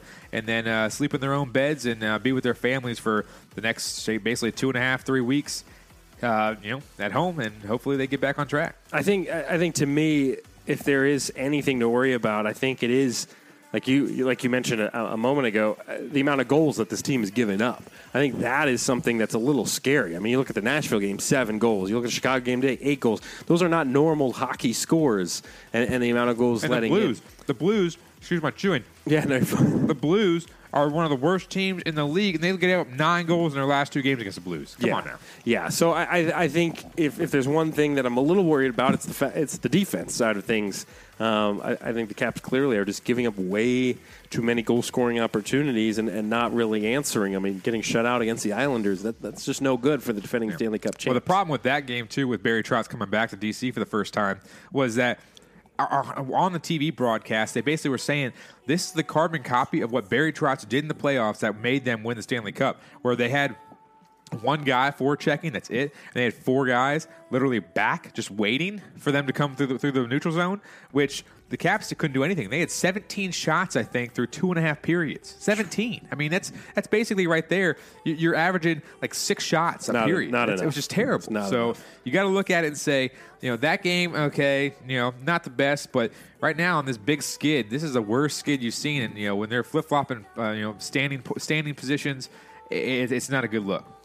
Yeah, we are, as we mentioned. Do you think that this break is going to be the difference for this team? Do you think having this break, getting to play these games at home, are those Are those kind of the two things that you just see? Okay, this team's going to bounce back. These are going to be, and obviously it's hard to predict because we don't know what's going to happen. But they clearly have a lot of things going in their favor. If you think, we said okay, let's check in at the end of February, but let's talk about earlier than that. Let's say that the Caps don't play well, and we're in mid-February. We're on the 12th, and they just had their 6 home game stretch after 8 days off, and we're looking at. I mean, is anything less than a split? A failure in that 6 game stretch? I mean, in my opinion, the Caps, I don't care if they're on the road or they're at home. I mean, they were on the road last year. They played pretty well in the playoffs and different stuff of that nature. But literally, when you look at those 6 games, now, I think I'm still going to go with the entire month of February. But literally, when you look at it, Florida, not that great. Colorado, Vancouver, Boston, they haven't won against us in like 20 years apparently. And it's like, that week, I think that's what we'll go with, okay? That week, the 3rd through the 9th, that's going to be the week. If they can come out and win possibly 3 or 4 of those and look good and hold teams to under 2 goals. And don't get me wrong, in the last couple of games in January, obviously today, I don't know if Braden Holtby played today. But in the Blues game and the Preds game, Holtby wasn't playing that game. Copley was playing in those 2 games because of the sole fact that I believe that Holtby had the little eye cut injury thing where the stick got caught in his helmet. But looks like Copley played 36 minutes today, and Holtby played 22. So I don't know who started and who got pulled, but somebody did. I'm sure. I don't even know that. Jeez, not exactly sure. Got to look back on that, but.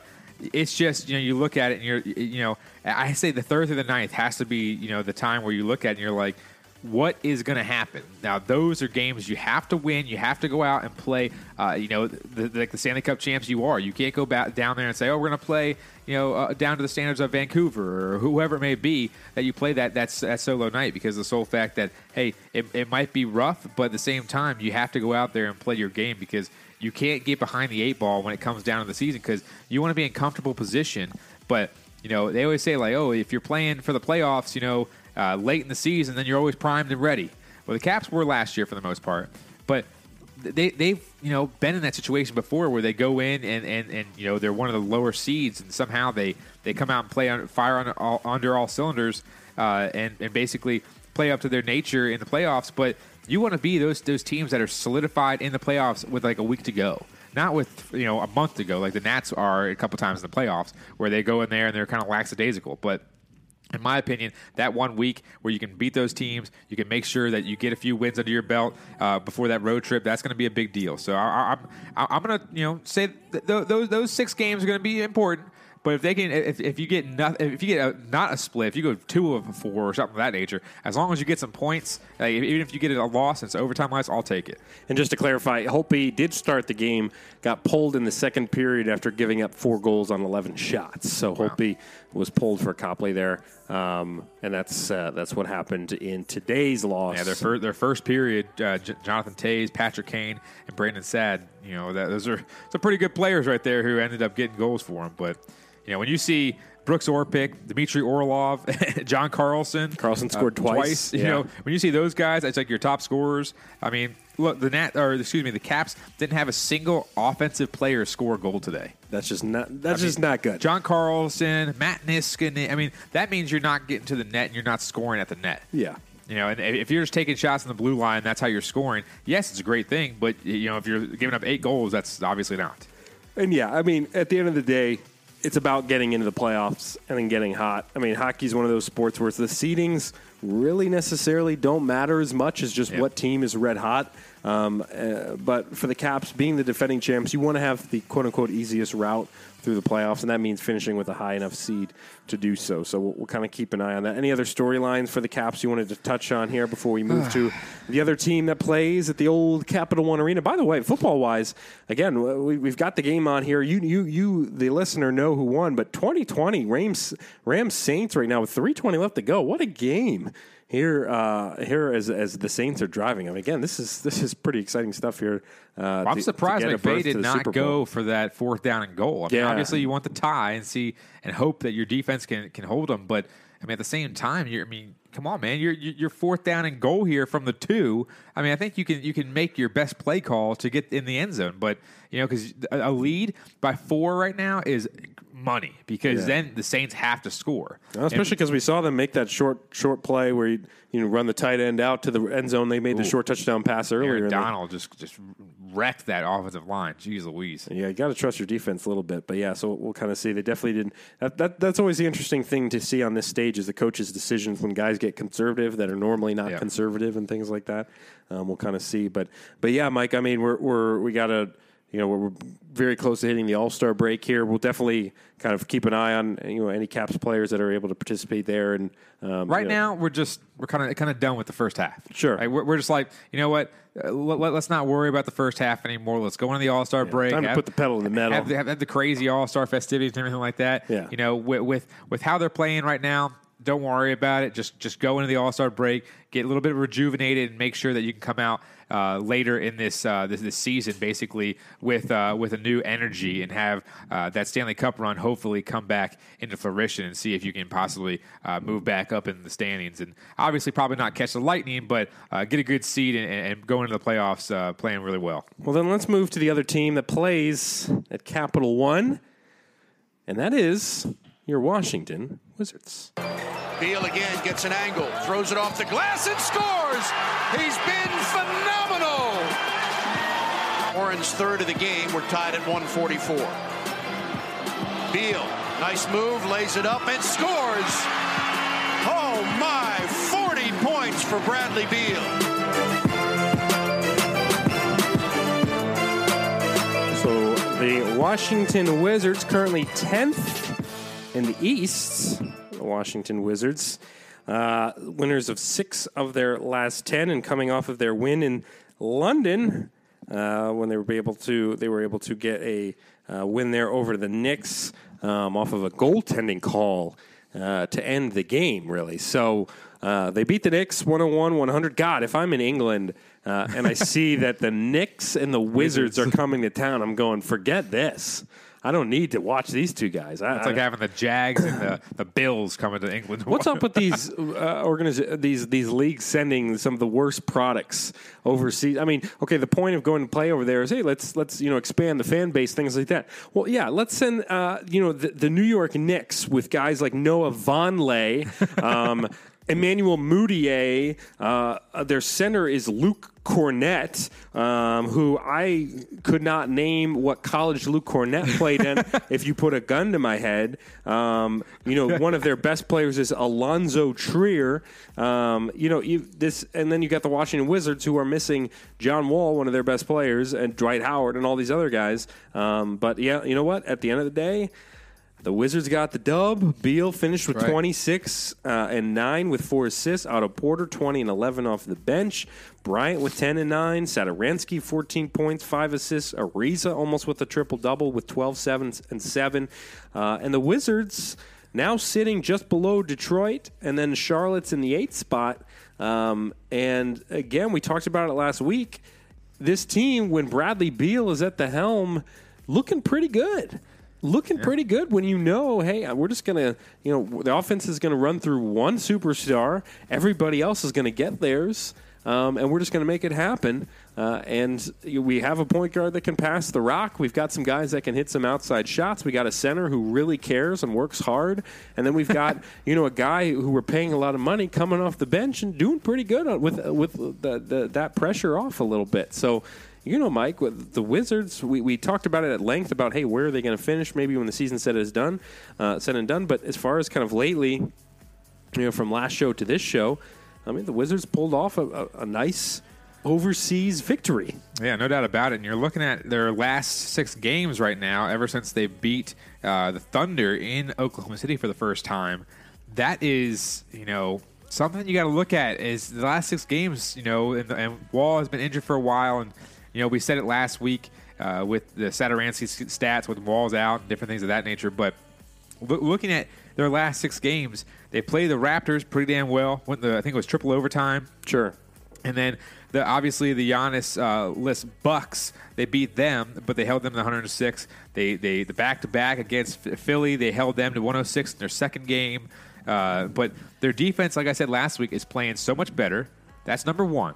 But the overall thing that you got to look at here is that they just got this new rejuvenated type of, mantra to their team. Now they're possibly closing in on 500 right now. I mean, 19-26 is their record right now. Tomorrow they play the Pistons, your Detroit Pistons, who sit at 20-25. So they're one game below the Pistons. And really, honestly, it's just something that you got to look at as, hey, maybe they can, squeak in. Obviously, we don't want that, but I mean, it could prove fruitful, for later. Because if you look at it and say, this is how we're playing without John Wall, the media starts to chirp, the front office starts to chirp, the players start to chirp, left and right, all these tweets going left and right from fans or whatever it may be. That might be the overlying factor here that, hey, we'll trade John Wall for almost anything. And hopefully, if the Lakers at some point they want John Wall and they'll give us one player and a second-round pick, I'll take it. I don't really care. I mean, you get that contract away and you get to play with this team and maybe add a small little piece, and then you never know what will happen after that. To me, that's a big deal to look at this team and how they're performing right now and say, hey, you know what?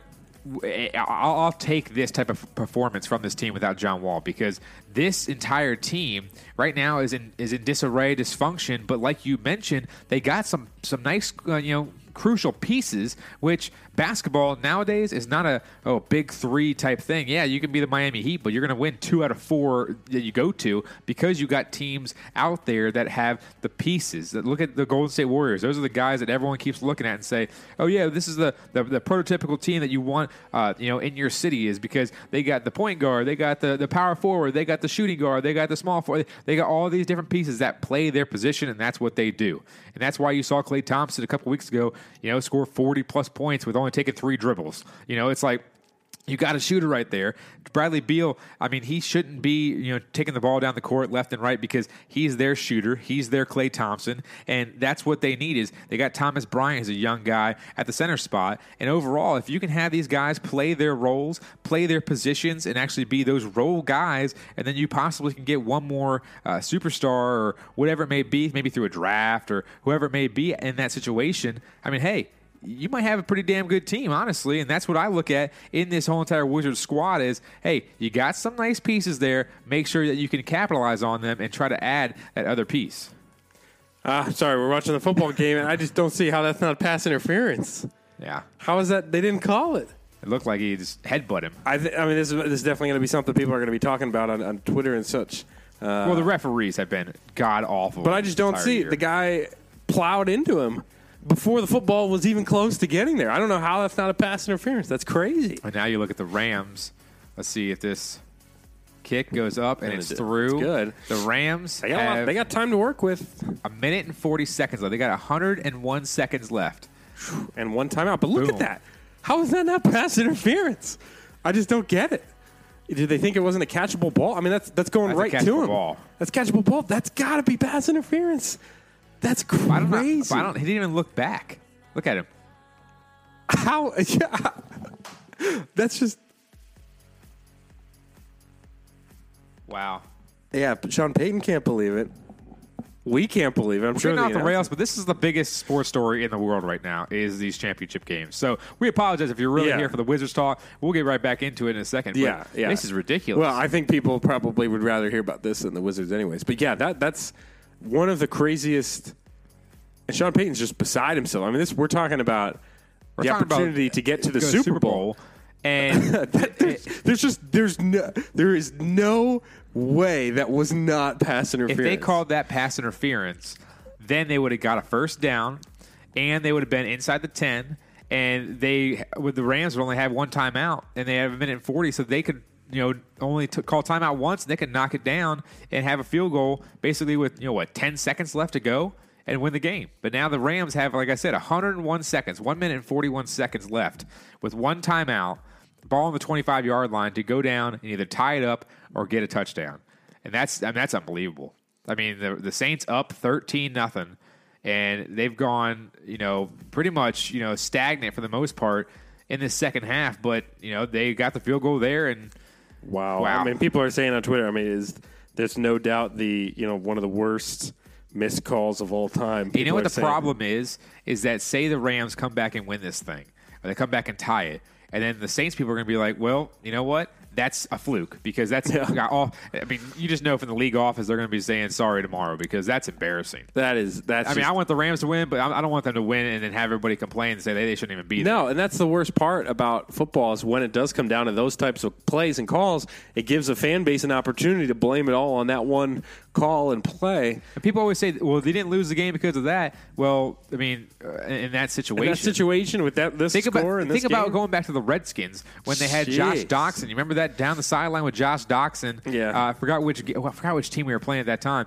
Down the field, Josh Doxson went up for the catch and got blatantly pass interference or got interfered, and they could have had the ball with instead of a 65-yard Dustin Hopkins try, they could have had a 35-yarder for the win. I mean, it's just like you look at it, this is embarrassing. I just cannot believe with the amount of refs that are on the field, that none of them would have made that call. That's just crazy. But we'll see. And now the Rams are driving here, and it's everybody on Twitter is going nuts saying this is unbelievable. I thought you were saying everybody's going nuts for. Oh yeah, for what we're talking about right here instead of the Wizards. No, so we talked just kind of wrapping up the talk here. Is a big throw by Goff goes, and it's funny now the Rams are asking for pass interference, but. Yeah, so to wrap up the Wizards talk here, just wrap it. There's not a lot. There's not a lot Wizards wise to talk. Again, they've only played one game since we've done our show, and that was over in London. So tomorrow they play the Pistons, as Mike mentioned. Their MLK Day, 2 o'clock or 3 o'clock. When is their All-Star break? All-Star break is coming up. I believe it's February. So I'm looking at it right now, and they don't have a break. I mean, they're showing me on this website. They're showing me all the way up until the February 8th. Against the Cavs, so they might go 2 weeks after the hockey one. Yeah, so I think it's in February. Yeah, it's the 17th. Okay, 3 weeks. Is All-Star Weekend. So yeah, I remember because All-Star Weekend was the same weekend. I took a trip with Abby up to over to Chincoteague to get away from the weekend, and I had kidney stones in the middle of the night. I had to drive to a hospital that was like 35 miles away. And I'm just dying. Wow. Oh, man, the guy fell down. Robert Woods, he has to roll. Come on, bro. You got to keep your feet. Well, I don't get that, though. But, okay, so that's February 17th. By then, the Wiz, 1, 2, 3, 4, 5, 6, 7, 8, 9, 10. By then, the Wiz could be a playoff team. Well, by then, the Wizards are going to play over 50 games. Yeah, it's unbelievable. It makes zero sense. It doesn't make any sense. The All-Star break is not the halfway mark whatsoever. Oh, we got halfway through the season here. We only got 20 games left. It's stupid. But yeah, so we'll get into some more Wizards talk next week as they continue, playing some more games here, kind of seeing how everything works out. Again, in this football game, it's a 3-point game with 44 seconds left to go. And Sean Payton's still talking about that call.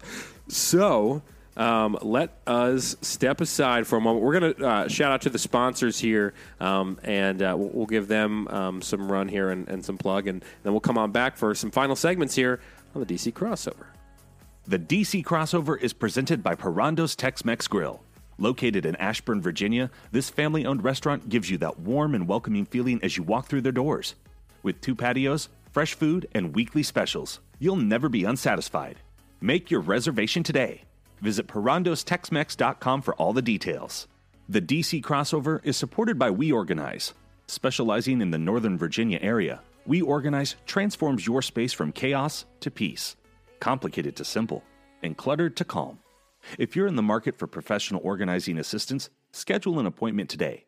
Dial 571-310-1315. That's 571-310-1315. We Organize. Places, spaces, people. And here we go, everybody. We got our great sponsors who we just talked about, or actually who just had their commercials being played. And we're going to bring back one of our original segments, old school segments here, Mr. Simpson. What grinds our gears in today's world? You know what really grinds my gears? You know what really grinds my gears? You know what really grinds my gears? You know what really grinds my gears? You, America. And that, people, is what grinds my gears. Yes, it is time. This is an old segment, as you mentioned, Mike. This is something we used to do on the radio at WGMU. And basically, it's usually either something we each will have our own subject thing that's something that's annoying us, pissing us off. Usually non-sports related, or occasionally, like with the case with this one, it's something that you and I both were kind of talking about during the week. And we're not, and keep in mind the view that we're having on it has really nothing to do with politics. It honestly just has to do with just people just being annoying, and that is with the White House, Clemson. Burger Gate, or whatever the case may be, where the Clemson football team showed up to the White House, and the football team was given all these fast food burgers and fries and all these other sides and things like that. I think it was McDonald's, might have been Burger King. I think it was McDonald's. I think it was Wendy's. Yeah, it was a lot of different. Yeah, the pizza place. I forgot which they did. And so it was a spread, and yes, it was not filet mignon and lobster. It was all this fast food stuff, which.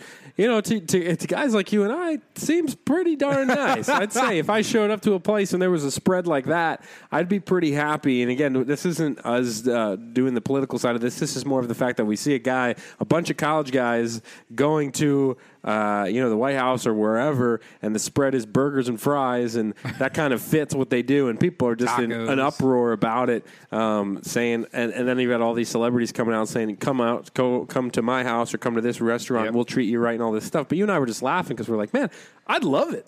I'd love it. I mean, if we had a spread, even the burger we had today from the Habit Burger, and, was it that great? No, it was pretty good. But if there were 20 of them on a table, I'd be pretty damn happy.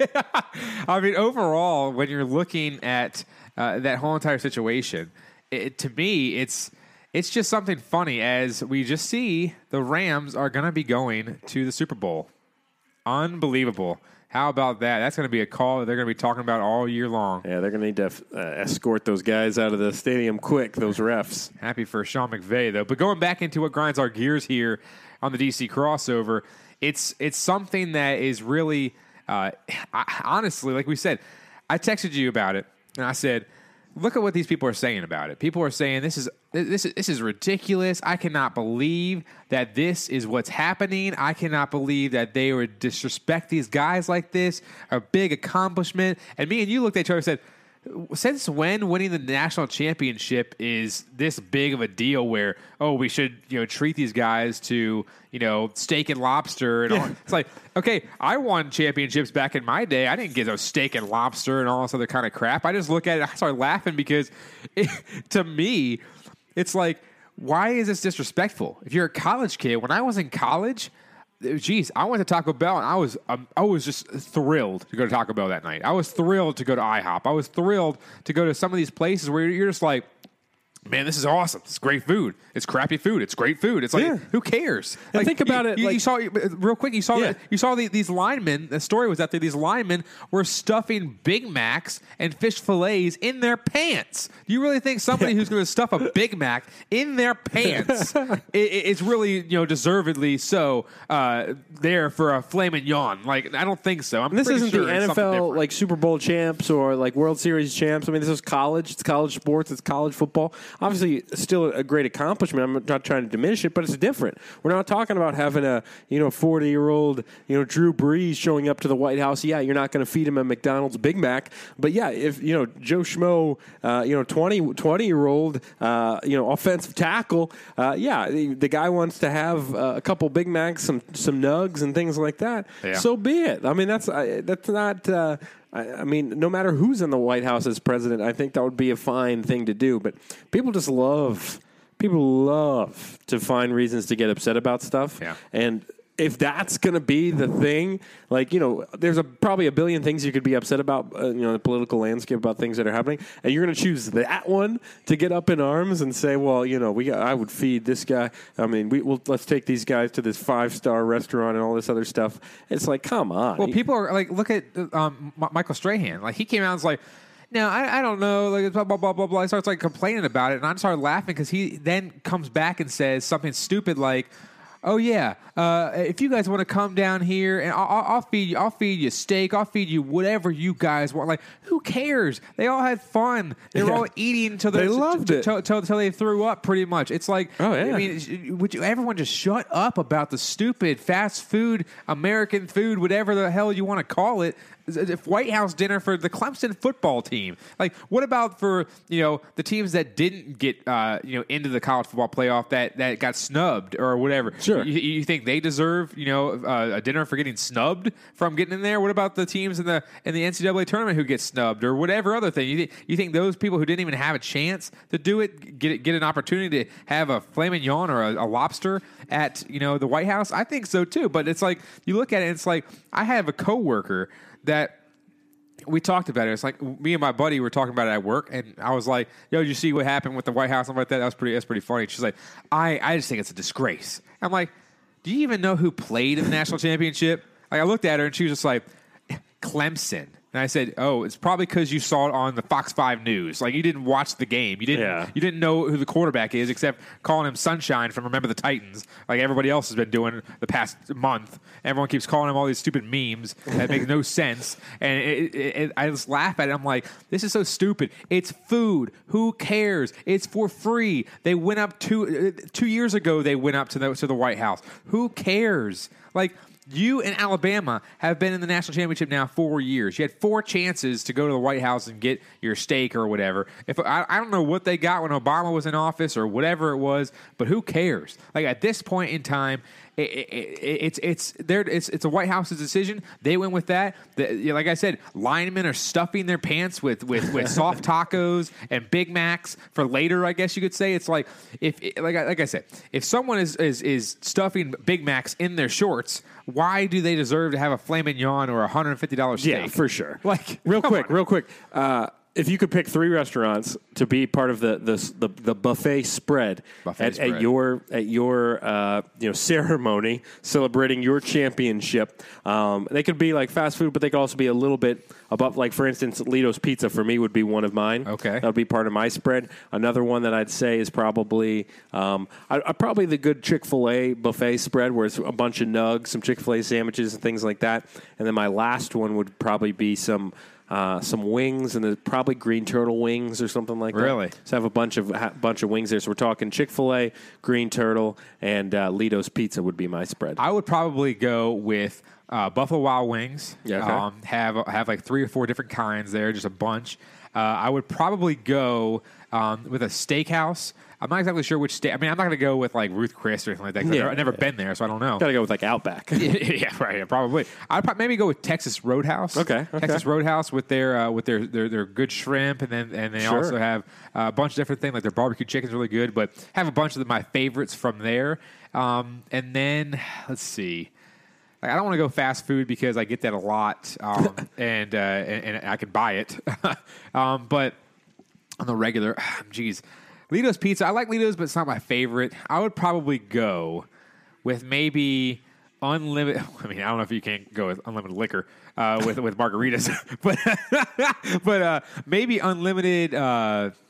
What's a Mexican restaurant that I could think of? Parandos. Yeah. That would be a good sponsor of the show. But maybe not Parando. Maybe go with a Gordon Ramsay restaurant, like a unlimited, maybe sweet potato fries from Gordon Ramsay's burger restaurant. Okay. That would be a really good thing. But because I mean, the problem is that if you're there for 2.5 hours, 3 hours, whatever you're doing, I mean, you're gonna get stuffed at some point. Yeah. So it's like you gotta. I think if you go with like pace yourself, maybe like I said, the sweet potato fries from this one restaurant, wings from Buffalo Wild Wings. I like it, and then whatever the hell else I said.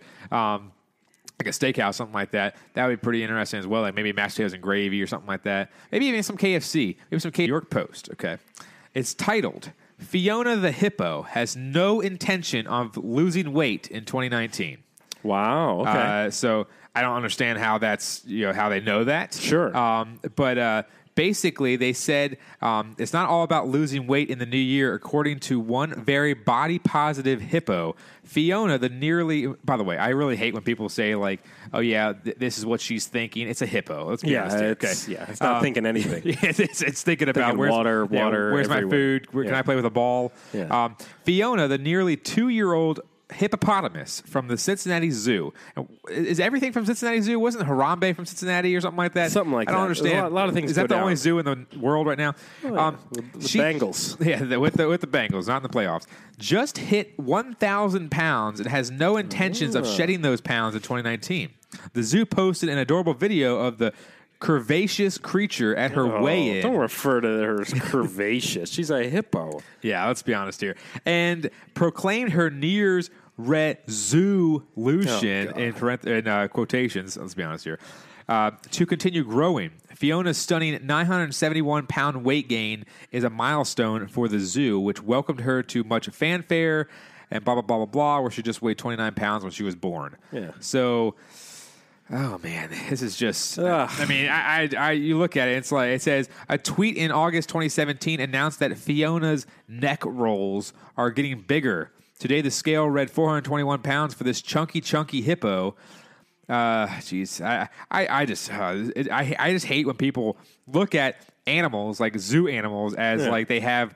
I mean, you can have feelings as an animal or whatever, but you don't look at it and say like, oh yeah, this hippo over here, she has no intentions on losing weight. She's eating so much potatoes, and it's like, Meanwhile, she's just going to eat whatever you put in front of her because she's an animal. She's a hippo. She's a hippo. Let's be honest here. I mean, I just think it's so funny how they portray this animal as like a person. Yeah, it's not. It's like, a hippo. Let's be honest here. You're Let at a the hippo zoo, be a stay hippo. there. You know, leave her alone. Yeah, she's not, and don't call her curvaceous. That makes it sound like we're talking about. I mean, Nicki Minaj, not a hippo who's 1,000 pounds. Yeah, I don't need the hippo in a music video. I think if anything is 1,000 pounds, it's going to be curvaceous. Yeah. I think it's more blobaceous than curvaceous. Oh my gosh, I would love to see. The one thing I would love to see this hippo do is do a cannonball in a pool. Yeah, I would love that. I would love to see summertime that. for sure. God, that's so stupid. Mine here. So the headline is "Man mortified after his phone plays porn at girlfriend's sister's wedding." Ooh. So what happened here is the man was offered to help out with the PA system. Yikes. And unfortunately, so he was going to be like the DJ. So basically, he was going to plug his phone in. He was going to play the music and help them out. He was actually helping them out so they didn't have to pay to have a DJ. Unfortunately, his phone automatically connected via Bluetooth and started playing the last thing he was watching on his phone instead of the music. And apparently, the thing he was watching on his phone was a little inappropriate there. What category are we talking about here? Yeah, that's a good question. So on the day, everything was going fine. Everyone was seated and went quiet for the groom to talk. So someone turned the PA system on. That is where it all went horribly wrong. My phone automatically connected to the speaker and started playing what was on my phone last. This happened to be porn from the night before. Porn sounds started playing from the speaker in front of everyone, including the bride and groom's families. He added that he reached into his pocket to silence his phone, and the groom laughed when he saw what had happened. But apparently the girlfriend or the fiance was furious about the situation, and his girlfriend was there as well, and she was furious too. And not giving up the buns. And yeah, so. And it's funny because somebody had responded to the story saying, basically using who actually is a wedding DJ by trade, and they were saying, yeah, this is a good example. This is what I tell people. I tell people about this story when they are thinking about hiring me or hiring their stupid ass friend. I show them this is what happens when you hire your stupid ass friends. So yeah, that's definitely. Whew. That's just imagine it's your big day. This is there's. I mean, I recently got I was married. You were once? 2017. I still am. So we're going to be coming up on 2 years this year. But just imagine you're standing up there and everybody's quiet and everybody's waiting for the ceremony to start, and the next thing you know, you hear some noises from the speakers there. That's definitely, and I think that is something where I feel like the girl in the scenario would handle things differently than the guy. Because as a guy, I would just, as that guy did, I'd just probably crack up and be like, "What the hell is going on?" It would be the funniest thing in the world. Yeah, because by that time you already have a couple drinks. The girl is not pleased by that scenario. Well, it's because you think about it. It's like they always say, they've been dreaming about this for this long and this and that and this. I mean, they've been dreaming about this their entire lives, all that stuff. And then all of a sudden you got, two, I'm not going to go into detail. Yeah, we won't cover the detail here. Yeah, you got something going on in the speaker system that is Not quite a lot of different things going on. Not quite the March of the Roses or whatever the music is when the people walk up. It's a little different. Well, that's the thing is that it's like you look at it and think how much of a party foul is it the biggest party foul that you could find? Because of the sole fact that you look at this, it's got to be up there. And if you're going to be watching porn on your phone. Okay, now I'm not going to say that this is all what I do and all. Yeah, we're not talking about us personally. Let's be honest here. So if you're going to do that, wouldn't you think, oh, I'm going to close it out, or hey, I'm going to close out that tab, or I'm Bluetooth, man, Bluetooth stuff it confuses some people sometimes. I mean, you hop in the car, Bluetooth. If you have Bluetooth in your car, it will just connect to whatever the last song you were listening to, even outside of the car, like on your iPod or whatever. Yeah, it'll just start playing it. So. If you were doing something else the night before, that's not going to go well for you. Yeah, hopefully, especially if you're at a wedding, which is probably not ideal. But I thought that story was kind of funny. And definitely an awkward situation to be in. By the way, if you guys ever find any stories that you want us to mention on the show, be sure to reach out at Cerrone16 and then at the DC Crossover on Twitter. You can find us there. What do the people have to look forward to here, Mike, over the next couple weeks of shows? Next couple weeks of shows, and also, I guess you could say the next couple of months, we're going to be, of course, if you're waiting for baseball season to start, as we mentioned earlier, we are going to mainly be focusing on different pitchers and catchers reporting, and we're going to be going through positional groups and definitely be trying to get some more guests on the show as well.